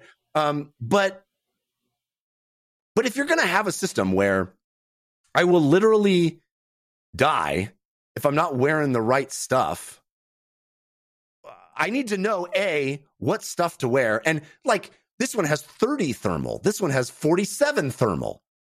What does that mean? At what point of the thermal do I have to get to survive on hot planet? You know what I mean? Like, I don't have any sense of that. I don't know what's the threshold to make this particular temperature survivable for me without... It doesn't help that these pieces of armor and these suits that you're talking about are also like the heaviest items you can have. So if you have a bunch of them, not only are you incapable of carrying all of them because you'll be over encumbered, but you'll probably fill up your cargo hold in your ship super quickly if you just fill it with a bunch of different suits for different environmental hazards. Yeah. I mean, and you get companions in this game. Put them in your cargo hold and not just dump them in the little hole. You get companions in this game, and like you did in Fallout 4.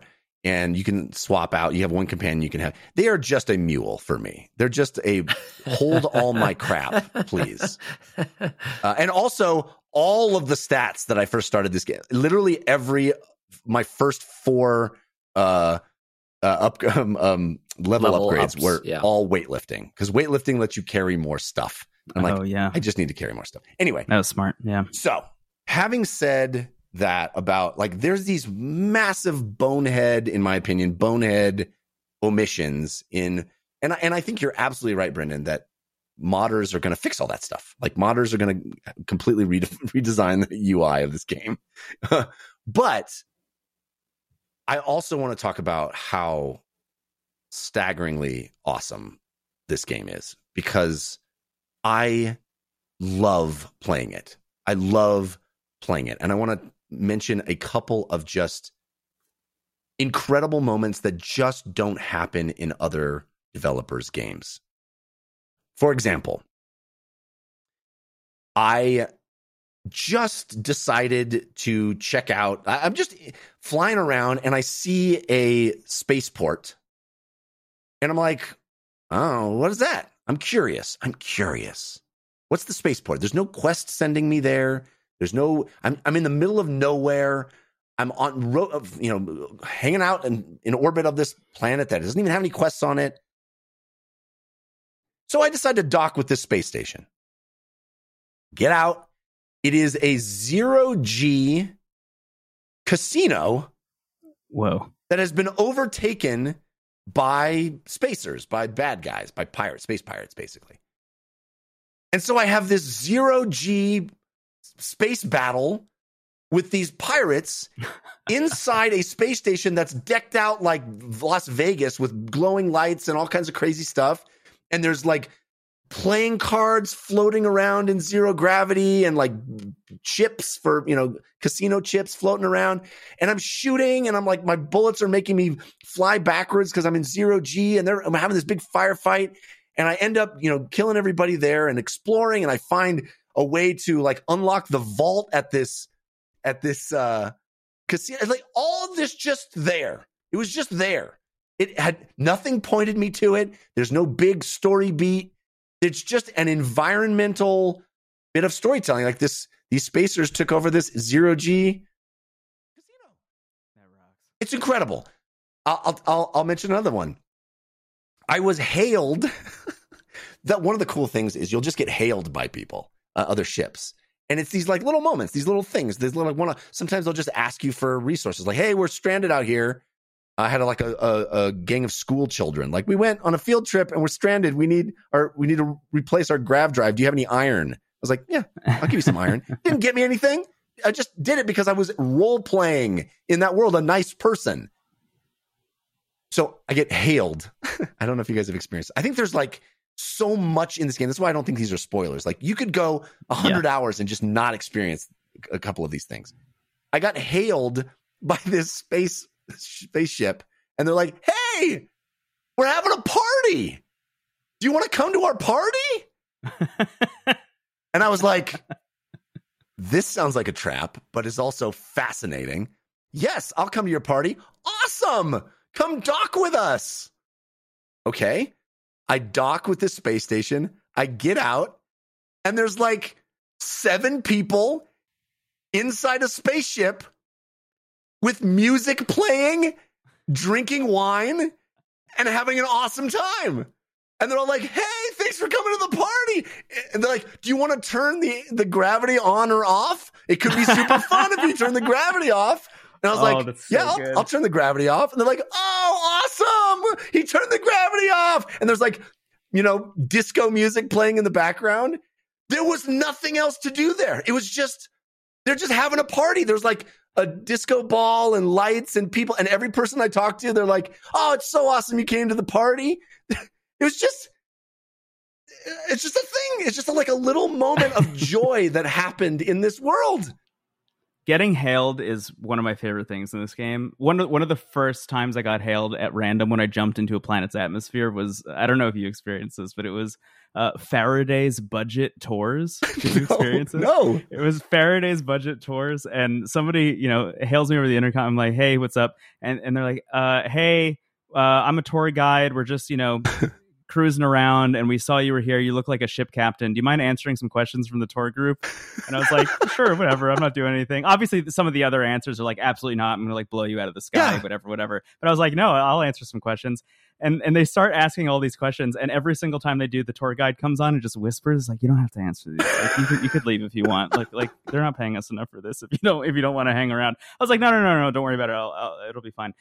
First person's like, how much money do you make? And I was like, so much money. And the next person was like, do you kill a lot of people as a captain of your own ship? I was like, so many people. All I do is blow people out of the sky. And I just kept implying that I was a more and more dangerous person until they were like, okay, that's enough for the questions. I think we should probably leave. And they warped out as quickly as they possibly could, just because I continued to lie about how much of a badass I was. I'm role-playing pretty nice guy as well. That's the thing. Incredible. The breadth of this game is astonishing. And I think for me, that's what makes it an incredible experience. The facial animations are probably Bethesda's best, but they're still not Horizon Forbidden West or even Ghost of Tsushima or something that, is across. I guess Horizon is a cross-gen game. And I think the first person, I'm playing predominantly first person. You don't have to. I think the shooting is really good. It's not Call of Duty good, but it's pretty dang good. It's beyond serviceable, which I was expecting serviceable, and I got like, oh, this is actually pretty compelling. It's pretty fun. Cool. That's the key. It's fun. And it's a dogfight. Go ahead. Sorry. No, I was very worried about that too. I will tell you, I miss the VAT system. Yes, same. I love the VAT system. I want the VAT system. I don't think it should be just for Fallout games. I wanted it, and I missed it. But I love the dice rolls. Yes, I love the layer strategy of all that stuff, and I love it. But this game is fun. The shooting is it Destiny 2? No, right? Yeah, but there's enough fun stuff to be able to do, and the weapons are fun, and like it's fun. It is fun. So go ahead, Christian. I think dogfighting is my least favorite. But it is the trade-off of, and maybe one day we'll get a game that can have, Injustice 2's facial animations or Horizon's facial animations and, Forza Horizon's turf modification as you drive over wet materials or something like that. But where we are in games right now, I feel like the trade-offs you are making for some of these things not being the individual components, not being the best in the business, but having all of this stuff available to you makes this an incredibly rich and rewarding experience. I ended up on this mission, this side thing that happened where I kept thinking kind of like your birthday party, Hale, Jeff, where I was like, this guy's full of crap. This is a trap, but I'm going to keep helping. I'm playing as a little more money grubby Han Solo is my approach, where I'm a good guy, but if I can get more credits out of you, I'm definitely going to put the squeeze on. Have you smuggled anything, Christian? Have you tried smuggling as a Han Solo smuggler type? I'm dabbling in smuggling at my 12-hour playthrough right now. Nice. And so I end up on this thing where I'm like, this guy's untrustworthy. I don't think this is gonna. Okay, well, I'm gonna keep going along with it because this is fun, and I keep going along with it, and we end up in this huge, incredible shootout on this derelict thing out in the middle of nowhere that existed. And even when we get there, he was like, "It is here," and I was like, "You idiot! We're the reason you're here." And we do this thing. We have this other person with us, and we have this whole thing happen. And I say bye to that person, and the other person is still there, and this other person looks at me and he goes, "You know what? The whole time I thought that guy was full of crap." And I was like, yes, me too. Same page. And that person was like, but it all worked out really well. And to me, for my 12 hours in the game, that's my bow of this game. You go along with it, you keep going, and then you have this incredible experience. And are there a million paper cuts along the way? Probably. But it still at this point is doing something that other games don't do. And so while I don't think it will be for everyone, if you're able to meet it where it is right now, I think you will have an incredible experience with it, but it requires you to be open to its shortcomings in order to embrace those more incredible moments. I agree, though, with Brendon that its shortcomings tend to fall away over time, or you just kind of get used to them. And the great stuff rises up. I mean, the shooting isn't Destiny. Nothing, no individual part of this game, in my opinion, is the best version of that thing. Yeah, but I'll just say but it does all of the things. the more of it I play, the more grace I am giving those moments because of some of the highs. I think where I'm at least, some of the weapons I have found over the course of my playthrough have made the shooting feel even better than it was feeling earlier. Like things like that. The game is starting to evolve to meet me where I'm at in terms of, my level and my experience and the amount of stuff that I've seen, the amount of stuff that I'm doing. So some of the systems have gotten better. For example, I think the skill tree is one of the more interesting things about this game in terms of, Bethesda's growth in terms of the ways in which that they've adapted skill trees to their various games. This one allows you to not only invest multiple times in the same skill. So, for example, if you have your backpack or your jetpack, every time you use it, there's like a little boost meter, uses some fuel. When you land, it refills. You can level up the jetpacking skill. So every time you use the jetpack, it'll use a little bit less fuel.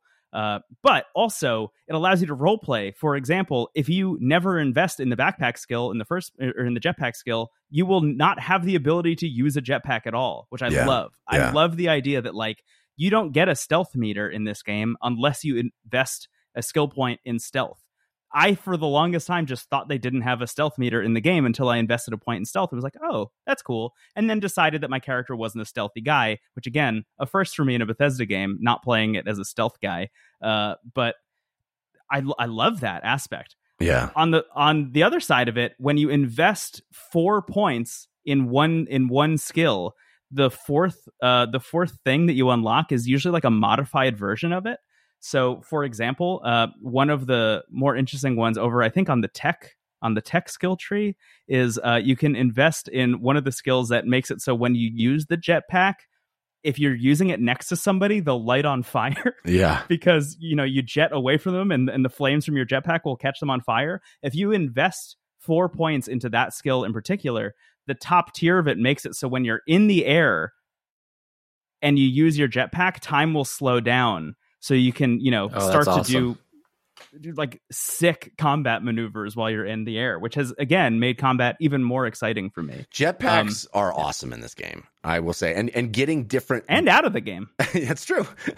Getting different jetpacks and like the way that there's different like varieties of jetpackery in it. And getting a cool jetpack, is so satisfying in this game. But yeah, the other thing you didn't mention, which I think is really cool about the skill system, is that in order to invest a second or third or fourth point in one tier, you have to do a challenge, which is cool in my opinion because it gives you some fun thing to do, but also it reveals whether or not it's really worthwhile for you to invest in that skill. Because I felt like one of them, I'm like, a couple times I was like, well, I'm just not using this.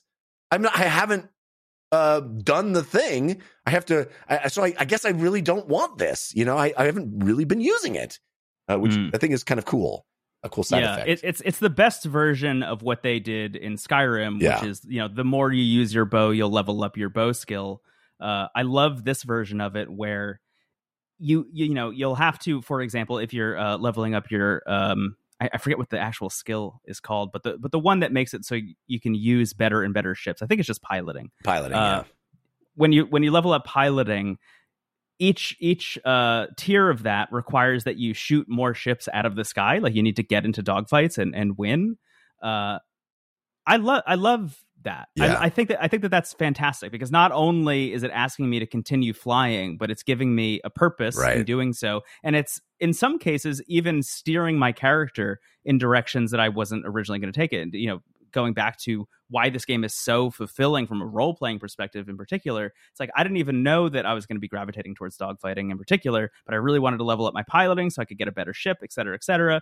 And here I am now seeking out dogfights via either just warping from planet to planet, hoping I get into one, or alternatively trying to find some kind of quest or faction that will get me into more dogfights. I also have really enjoyed the dogfights. Christian, I know you said you really didn't think they were that great. I don't know if you've unlocked tracking, but that once you kind of start doing tracking in your dogfights, it gets super fun because you can hyper target very specific parts of the other ships. So you can disable very specific parts, but it's still arcadey. It's not like Star Trek where it's more like a submarine fight. It really is still a dogfight, but you're able to sort of zoom in and hyper target certain areas of a ship.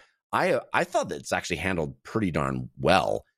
And the other thing that I think the game does that no other Bethesda game has done to this extent, in my opinion, is it really gives you a reason to make money. So many of the things that you are doing in Starfield are to make money. And so many of the kind of ancillary ways you can role play in the world are to make money. Like you can smuggle things and make money. You can start selling certain items. You can mine things. You can become a titan of industry in a lot of ways in this game that doesn't have anything to do with touching the quests. And in a lot of games, it's like, well, yeah, it's awesome to see that number go up in my bank account, but like, what am I going to do? Just buy a better gun at the store? The quests are where to get the cool stuff. In this game, like, you have these massive investments of a spaceship, which are awesome and super expensive. You want to save up and you buy these wildly expensive, cool spaceships or parts to, change out on your spaceship. And so it makes making loads of money in these games, doing things to acquire funds, really useful and attractive, Yeah, I find that the economy is balanced in a way where I always am just short of what I am excited about. You know what I mean? Yeah. Which I think is a great place to be. I'm curious, Jeff, have you, we don't have to get into specifics, obviously, but have you played through the main campaign at all yet? I believe I'm right at the end of it. I wanted to finish it out before we had this discussion, but I keep getting distracted by other things. And I totally. I didn't want to be the guy. Like I've been waiting for this game for so long. I love these kinds of games. These games come around once every 8 years, 10 years. It's I love following my curiosity in these games and like getting onto a quest line with a completely different faction and being like, oh man, that's interesting. I'm going to keep doing that or whatever it is. Or, some lady will flag me down and be like, hey, can you help my farm? And I'm like, yeah, you know what? I am going to help your farm because I'm awesome. And I didn't want to be the guy who was like mainline the quest and be able to talk about it on the show. So I'm very excited to hear because I've heard New Game Plus is a thing. So I'm curious about that. I'm excited about that. Yeah, I'll say is I personally feel that this is my favorite main quest in a Bethesda game. Yeah. And I think the ways in which they intrinsically link both the narrative and what you're doing mechanically in a Bethesda game, and even some of the narrative around this game in Starfield, like just the making of this game in Bethesda Game Studios as like a company, I think is really interesting. And this is just my read, but I've started to notice it. I started to pick up on it in the main quest. I'm starting to see it now in side quests. But I think a lot of the game thematically is exploring not just the idea of exploration, but is exploring the idea of ambition and the cost of ambition in particular, which is, a hot button topic, I imagine, if you're working at Bethesda Game Studios and making what is potentially going to be your next Skyrim. Yeah. And potentially the next game that could, send shockwaves through the ways in which we perceive and our bars of expectation for open world games in the future. And I think that's fascinating. I think it's so interesting to have a game studio ask questions in their own work about the work that they're making, to have that metatextual layer to it. I've noticed it in some of the faction side quests I've done. I've noticed it in some of the companion side quests I've done. I think once you start looking at it through that lens, the game kind of opens up into a really rich thematic vein that they just continue to mine. And like, I'm so stoked about whatever the next 80 to 100 hours of this are. It feels so focused. I will ask you this as somebody who's been through it. Would you suggest to people to stay on the main quest, finish that out before getting, kind of mainline the main quest, or sort of follow your curiosity? I'm of two minds about it because, of course, I would want to encourage people to just follow their curiosity because, as you have mentioned, that is like one of the tentpole pieces of playing a Bethesda game. I will say, when it comes to the idea of playing through the main quest and jumping into New Game Plus, the hype is very real. I don't want to say why or how, but Some of the stuff that they do towards the end of the game, I think, is really, really, really interesting. And I personally am glad that I had kind of an amuse-bouche of Starfield on my first playthrough, getting to roll credits for the first time. I played through the main quest, but I did an entire faction. I did the Freestar Collective, which was like the kind of like space cowboy ranger faction. I had one companion whose entire side quest I made it through, which was fun. I did all of that, and then I finished the main quest, and I jumped into New Game Plus, and I am very happy having done that. So you didn't wish, I wish I had done this before doing all that other stuff? No regrets at all. In fact, to me, that feels like the ideal way to do it. Is like I just kind of tried a couple things, but really stuck to the main quest. I think the other side of this also is, if you're new to the game and you feel like it's not really quite clicking with you yet, just keep playing the main quest for a while, because I think there is specifically a narrative turn that happens in the main quest, which will both pique your curiosity in terms of widening the scope of what you think the possibility space of Starfield is. But on top of that, it's just going to teach you how to play Starfield, and will allow you to be more equipped to chase the things that you're curious about when your curiosity is piqued. It also brings you to all these cool new locations, totally, which is cool, and it shows you the scope. It brings you to all except one of the main cities, if I recall correctly. Yeah, it's certainly easy to start at New Atlantis and just be bogged down, because one of the things that happens in this game is you get quests, baby. You get you don't even have to be looking for them. You'll walk around, you'll overhear a conversation, and it'll be like, "Hey, you just got a quest. You heard this dude mention something in passing. Now it's a quest." You will get quests coming out your wazoo, So it is very easy if you're like me and you're like, I got to do everything. People need me. They need me. It's very easy to just sort of get bogged down and stay in one place and try to complete out all the stuff that happens there. And I think one of the cool things about the main quest is that it really does bring you to all these very disparate locations, and you get to see how many different kinds of things there are to do in this game, and places to visit. And I thought, honestly, the main cities were pretty cool with how different they are. Like you said, there's like an old West one. There's like a Blade Runner, cool, like neon. It's literally called Neon. It's called Neon, which is awesome. And there's all kinds of they really had painted with a broad brush, I thought, which I thought was pretty neat. They're really exploring a lot of different ideas, which I think, wrapping this all back around to, I could never really quite click with Fallout. This very much feels to me like I'm getting what I wanted out of Fallout in a lot of ways. And I think also you brought up this is Skyrim in space. My big soapbox that I'm standing on with this game is I was expecting Skyrim in space. What I'm getting instead is Oblivion in space specifically. And I don't know how you feel about this, Jeff, as somebody who also really liked Oblivion, but so much of this game screams Oblivion to me. It's like taking my companion with me to see one of the most incredible things that I've ever seen in a video game, breaking the boundaries of space-time, whatever. And my companion turns to me and goes, I found this. Would you like it? And hands me a sandwich. Completely disconnected from what's going on. It's watching an NPC spontaneously combust in New Atlantis and then getting arrested for it, even though I wasn't involved. Things like that. Like, I love that stuff in Bethesda games, and that is here in Starfield. Oh, yeah. And I know that at this point, I think gamers have a kind of different lens by which they view bugs. Yeah. But I think the Bethesda stamp on bugs is so charming and so funny. And this game isn't like hard crashing on me all the time. It's not doing the things that I think people like really, really hate, but it is every once in a while becoming just this kind of like the play that goes wrong every once in a while. And I love it. Yeah. It is that to me is like the heart and soul of Bethesda games in a lot of ways, is watching the dragon implode on itself. Things like I love that stuff. And that is also present here. Just to set expectations for people. Yeah. I think the jank level, if you want to call it that, is lower than other release date Bethesda ventures, at least in my experience. Yeah, definitely at launch. There's never been a Bethesda game that is this like solid. But it's not zero. It's not zero, right. jank.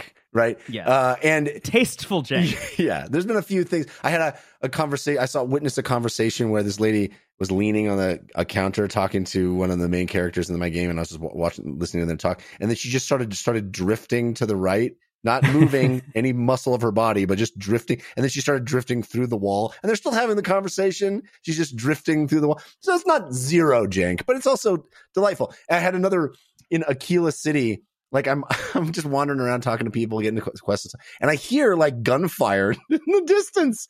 And later on, I walk around in a different section of the city, and there's just dead security guards, just laying all around. Dead security guards. I'm like, wow, some stuff went down here. I heard it happen. Yeah. I was not privy to what it was, but something happened here. This is what I'm all about. That's the thing, is like there's the possibility space that Bethesda has authored, and that stuff is amazing. There are voice lines for everything. There are so many different narrative directions and different ways you can take things. They will respect if you are investing in persuasion, and there will be a lot of persuasion checks. That stuff is fantastic. Yeah. And then there's the possibility space that is created by just the ambition of trying to make 1,000 planets in a video game. Yes. Where there is the community theater aspect of it, and I love it. It's stellar. Christian, I want to give you another a chance to weigh in. We're going long already, but I just want to. I can't leave this without mentioning how much I love, because you mentioned persuasion, how much I love the little mini games. Particularly the lockpicking is so great. So great. Digi-picking. Dude, so great. In fact, I have leveled up my digi-picking, and I kind of wish I hadn't, because it makes it easier. And I love the little puzzle of it so much. I don't even need to describe it to folks, but it's such a cool way to pick locks. Way better, I think, than Skyrim's like, wait till it vibrates. Like, this is literally a cool puzzle that never, in my opinion, gets any less cool. It's just fun to do. Yeah, totally agree. I love the lockpicking. And the persuasion minigame also. I find that that's always my litmus test for RPGs that claim on the surface to be, really deep in terms of allowing you to roleplay however you want. I always invest in persuasion and hope that they honor that. Yeah. This game, I will say, I made it through some critical story moments without needing to engage with them at all, because I was able to talk my way out of them. That's all I'll say about it. But every time it happens, I yell out loud in my apartment. Yeah. It's a cool thing where it's not just like roll the dice and see if your persuasion works. It really is you have to kind of have a little bit of skill and be listening. Yes. The game very much honors you paying attention to it. A number of times, which I always love, where it's like, it's not just going to give you the answer. Like, you had to be listening. I dig it. Go ahead. I'm curious, what traits you guys picked for your characters. Did you pick any fun traits? Because you have your skills that you can pick. Yeah. But you also have traits. Things like, did you grow up on Neon, for example? Yeah, I picked anxiety. Is what I picked. 'Cause how can you pick any of these traits? It's the classic, like, this sounds cool. Read the second sentence. Oh, I can't pick this one. They're tough. I went with an industrialist, which is so weird because it's like Mr. Capitalism, which is not exactly how I would frame myself, but it had a really cool combination of traits, backstory, and starting skills, because I also love persuasion, but it like started with persuasion and some tech stuff too. And it has been awesome how much I've been rewarded for being an industrialist in this. Because I'm like, oh no, wrong lessons. But it's awesome. Because no matter what your background is, we've already described the beginning of this game, you're a miner, right? You're in a mining colony. So to be an industrialist is like, you fell on hard times. You were an industrialist, but now you fell on hard times. But it's cool that so in so many situations, I can use my industrialist trait to like level with people and be like, listen, we both know how this business works. It's really cool. I love it. Anyway. Yeah, that stuff is so good. I picked on the traits, I picked one of them was kid stuff, which makes it so you have a mom and dad who are in the game, and will every once in a while send you letters. Amazing. And you can go visit them. They live on New Atlantis. One of my favorite moments of the game is I was in Neon, just like doing quests on Neon, which again is the kind of like seedy Blade Runner-esque cyberpunk Night City kind of space. And I went into the like dingy nightclub with just this like incredible house music blaring, people dancing all over the place, very clearly like people are doing all these weird space drugs. And I see on the bottom a subtitle show up that goes, "Oh no," and it says that my mom said it. And I walk over to the corner of the club, and both mom and dad are in the club. Amazing. And I talked to them, and they're like, "This can't be happening." And I was like, "Why are you here?" And they were like, "Just pretend you didn't see us." No way. And I was That's amazing. And I was like, okay, I guess. Are you like, what's going on here? And the dad was just like, your mom wanted to go on vacation. I thought this would be fun. Just pretend you didn't see us. Just turn the other way and leave. Unbelievable. And I did. And the next time I went back, they were gone. They were just there briefly, and then they left.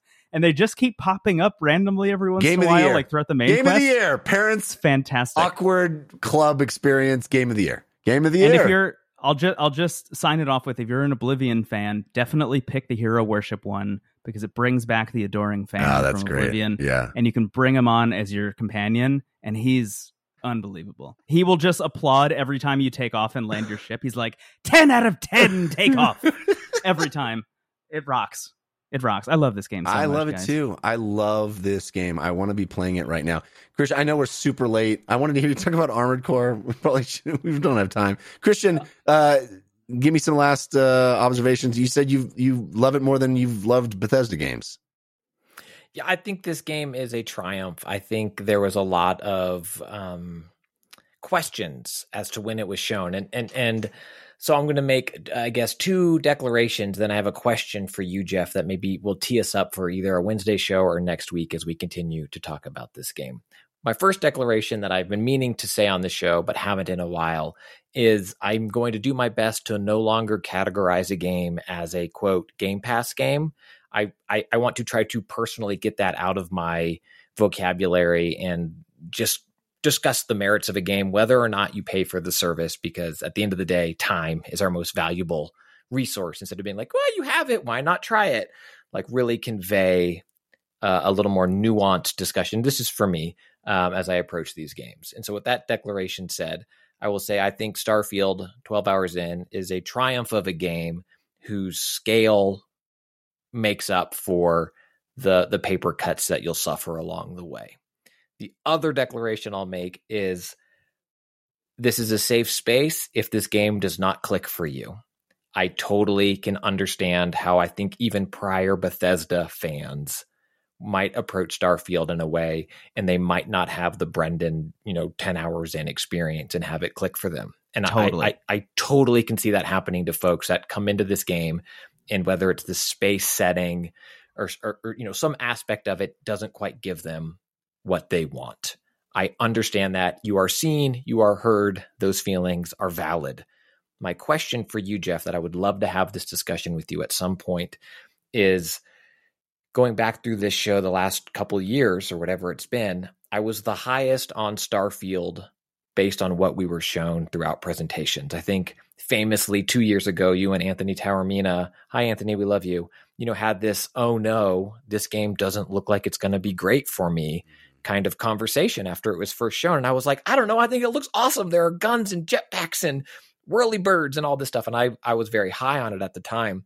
And I would love to hear from you at some point, Jeff, as a teaser, the to be continued, the last Infinity Stone glimmering in the distance, about what you think changed from what was shown to now your play experience. Because I feel like this is a top 5 for you, Jeff, and it was not a top 5 for you based on prior presentations.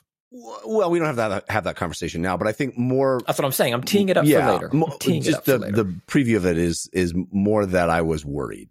I was worried, and I think I kind of mentioned a little bit of that today, of worried about how they were going to mesh what they've done with this new, these layers of scale, this incredible order of magnitude, more ambitious way of exploration. It's like, how do you explore a whole planet, and how do you explore thousands of whole planets? And I think ultimately, it's fun. And I ultimately it's fun. It's fun. And they're every single time. This is the key sentence for me. Every single time I set foot on a planet, there's more I want to do on the planet than I have time to do. You know what I mean? There's always something over the rise that I would love to just walk over there. I wish this game had vehicles. Like, yeah, I keep thinking about that. It needs vehicles, really. I mean, there's the amount of space you go, you travel to get to a thing. That's going to be DLC, definitely. That'd be great. Even the dustiest space rock, though. I know what you mean. Like, you land on something, you're like, there's nothing here. Oh, never mind. There's 10 points of interest on my scan. Yeah. You go, I wonder what that is. And even when you get there and it's not that interesting, it's still interesting. And, I don't know. Oh, it's just a gas vent. Okay, cool. I'll scan it and get some experience and move on. I walked into a cave that was just a cave that literally had one entrance and an exit on the other side. And I went through and it had some alien creatures in it. But it looked awesome. It had like all these crystals and cool stuff. And I was like, I'm really glad I took the time to come here. And the game is always rewarding you. Just finding a new point of interest is like gives you XP. It's there's never that was a dumb waste of my time, which, to be frank, is one of my criticisms of No Man's Sky. It was always like, I went all the way over here and I went down to this thing and there wasn't anything there. It's like, it's procedurally generated, Yeah. Like, that's the reason. Anyway, the conversation I wish we had time for with Brendon is I would love to compare and contrast this game with Baldur's Gate 3 because I think that's the question that a lot of people are going to be asking themselves at this time. There's time for both. What's that? There's time for both? There's time for both games. Well, I just think they're both like once in a decade level RPG experiences that happen to come out within weeks of each other, which is in this case the console release happening on the same day, right? Oh my God. The PS5 console release for Baldur's Gate is also on September 6th. It's nuts. And I do think they are such different flavors. I mean, there's a lot of similarities and a lot of differences, and I wish we could talk for 2 hours about just that. I think would be. I'm sure. And I definitely want you to hit me up when you finish that main quest. I will. Yeah. Got to talk about it. All right. Well, that's going to do it for this episode of DLC. I know we're super long. We do have party gifts coming up, so stick around for those. But Brendon Bigley, it's been so awesome having you here and talking about this game. Thank you for coming. Yeah, so glad to come back, especially for Starfield, of all games. Tell folks where they can keep up with you and all the cool stuff you do online. Yeah, totally. So I have a podcast called Into the Aether. It's a low-key video game podcast. You can catch it every single Wednesday at intothecast.online. I think the most notable release recently, we played over the course of a year and reviewed just about every single game for the Sega Dreamcast. So you can go check that out. Cool. And elsewhere, I'm just Brendon Bigley on everything. Follow me on Threads or whatever you're feeling. Whatever the thing is that people are doing, I guess. I don't know. I'm there. What do people do now? It's my own name. I don't even know what people are doing. Christian Spicer, what about you? What do you got going on this week? Well, for folks that haven't heard it yet, Brendon and I got together on Into the Aether and did a mini episode where we got to geek out about Immortals of Avian more, because while all these other once in a generation RPGs are coming out, a very cool new fantasy first-person Magic game came out. And so it was a very fun conversation where we got to sing more of its praises and the cool stuff that's happening. And I hope to see more of, especially in, the days of Embracer shuttering studios. I hope more games like Immortals come out and continue to get made, because I love those big, weird swings. And then I will also say, go listen to their Dreamcast episode. I think it's over 6 hours, just which about, I think was like 2 weeks of dog walks for me. But Bingo was always very excited when I needed to listen to more podcasts. She was like, Thank you so much. Almost exactly the same length of time that the Dreamcast existed. I mean, it feels longer, but both just as important. And then this show is on Threads. We're having fun over there. So it's a fun place to hang out. Sure. We are. The show, you are having fun over there. It's a fun follow. Yeah, it's a fun follow. It's DLC Hype Train on Threads. And this show, we don't mention this enough. If you want to give someone an easy URL to find it, this show instead of saying like, oh, on your podcast provider, you can go to dlcpod.com. And that is a nice, easy peasy URL to get directed to the basic RSS of this show. So share it with friends, tell people about it. This is a great show to listen to while you explore the emptiness of space. Oh, such a good podcast game. Yeah. Well, Starfield really is. It really is. You can follow me on those places. I'm at Jeff Cannata, pretty much all the places. Also, I have other podcasts, including the Filmcast, where we talk about movies and TV shows. We Have Concerns, a comedy science show, and the Fan Controlled Show, which is about sports and goofery, various goofs. And also the DLC book club is available on YouTube, on my YouTube page, youtube.com/KannataJeff. All right, let's wrap the show up now with our parting gifts. Hey, give us a suggestion of what to do this week. Give us a parting gift. This is your parting gift. Brendon, do you have a suggestion to help people get through their week? I do, yeah. I read a book a while back that I just wanted to shout out because I never have a place to talk about books that I'm reading. But I read a book called Vita Nostra by Marina and Sergei Dyachenko, which is a really interesting take on the person goes to a magic school genre. I'll just say it's pretty heavy. It asks a lot of questions about what it means to learn magic and how that changes your body and mind and makes you almost unrecognizable to the people that you knew growing up. It is fascinating. It is pretty heavy. So just a heads up before you go in, I wouldn't recommend this to like everybody. It's not like quite the Magicians or Harry Potter experience, but Vita Nostra is one of the best books I read this year. So awesome. Check it out. I am checking this out. I had not heard of it, but that has intrigued me. Very, very cool. Christian Spicer, what about you? Got parting gift? Dear listener, would you be surprised to know that my parting gift is 1, music, and 2, has to do with the midnight? Oh, here we are. Who would have guessed? Who would have guessed either of those things coming from me in this show? Band of the show, I think, Jeff, it's safe to say the Midnight. Definitely. Perennial favorite band of the show. If we were ever to do a, bands of the show episode, the Midnight constantly number one. What should we do for our game of the year? Our annual just our bands of the show episode that everybody tunes in for. All right, guys, we know it's end of the year and you really want to hear our favorites of the year. So I will tell you, Blink-182 remains solid in my top 5, everybody. Really, really good year. Hard to deny Taylor Swift's year. Probably a number 4 year for, no, the Midnight has a new album out, Red, White, and Bruised, The Midnight Live.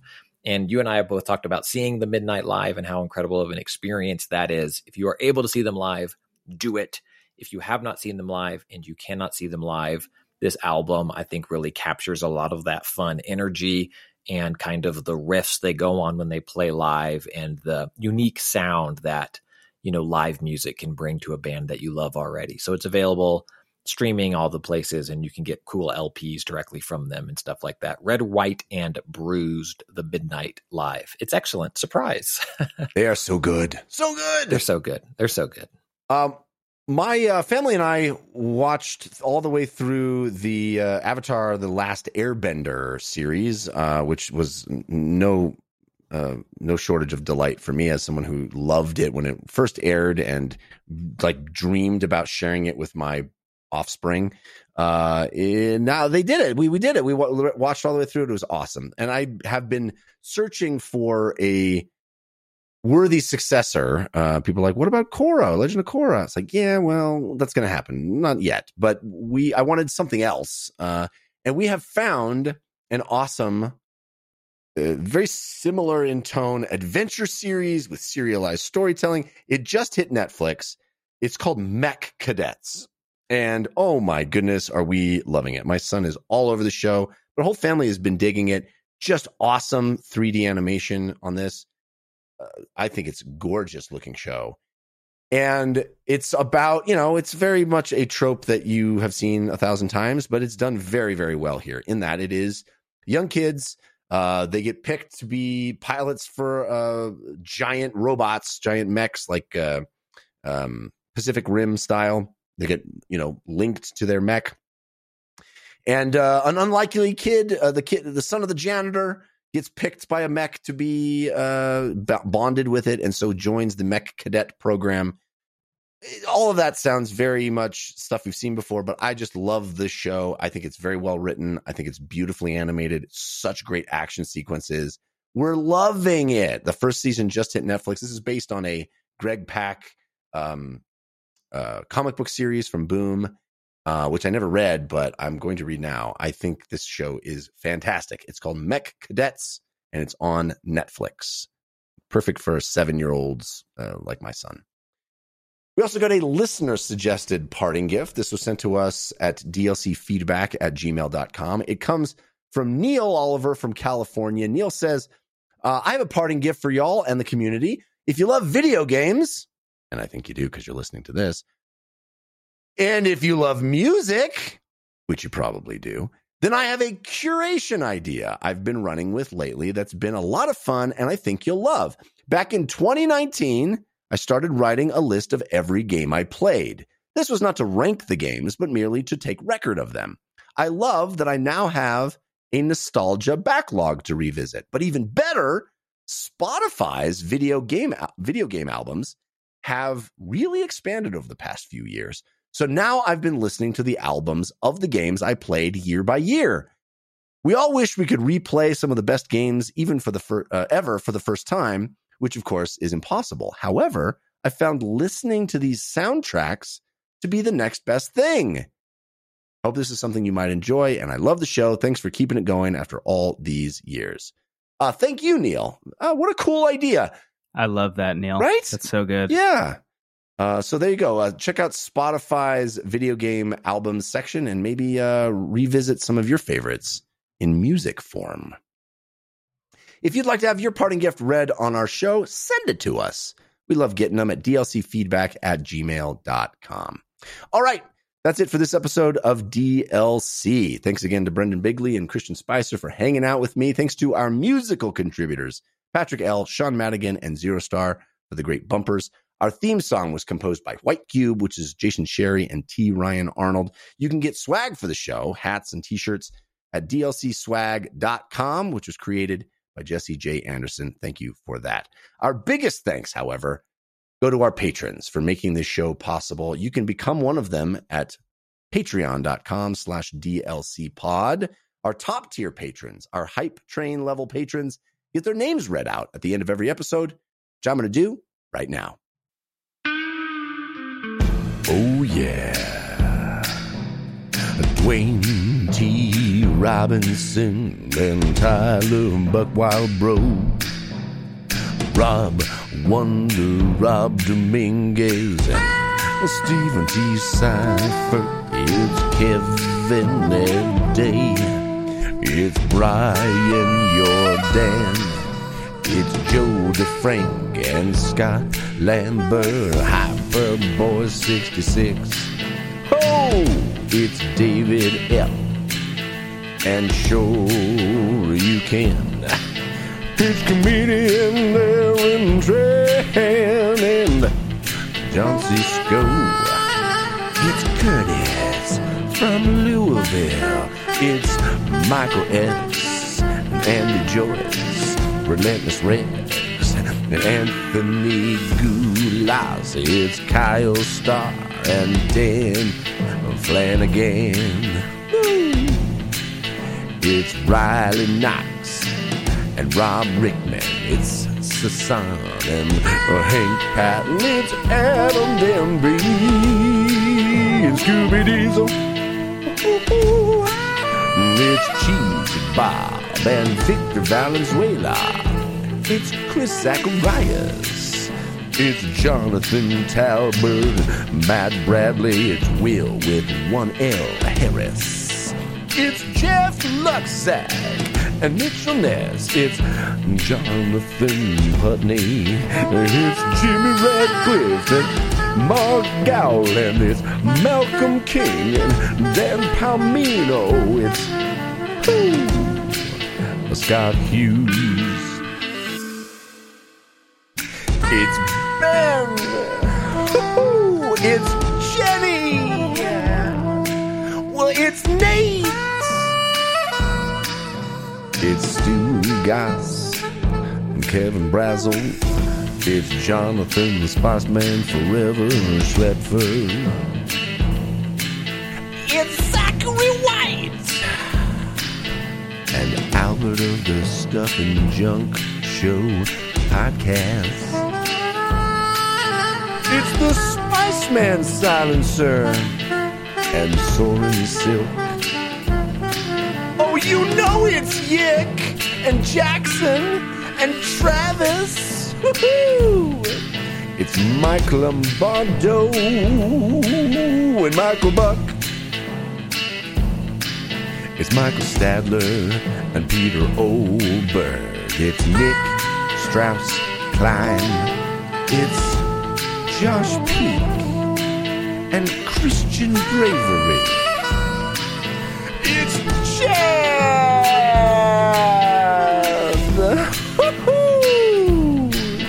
It's Taylor Wiggards. It's Octavian Ratsiu. It's Jason Novak. These are the people that make DLC impossible. These are the ones who let us swing. Woo-hoo. Thanks. All right, that's it for this episode. Thanks again for listening. We'll see you next time. Until then, think about what you put out into the world. Make it a better place.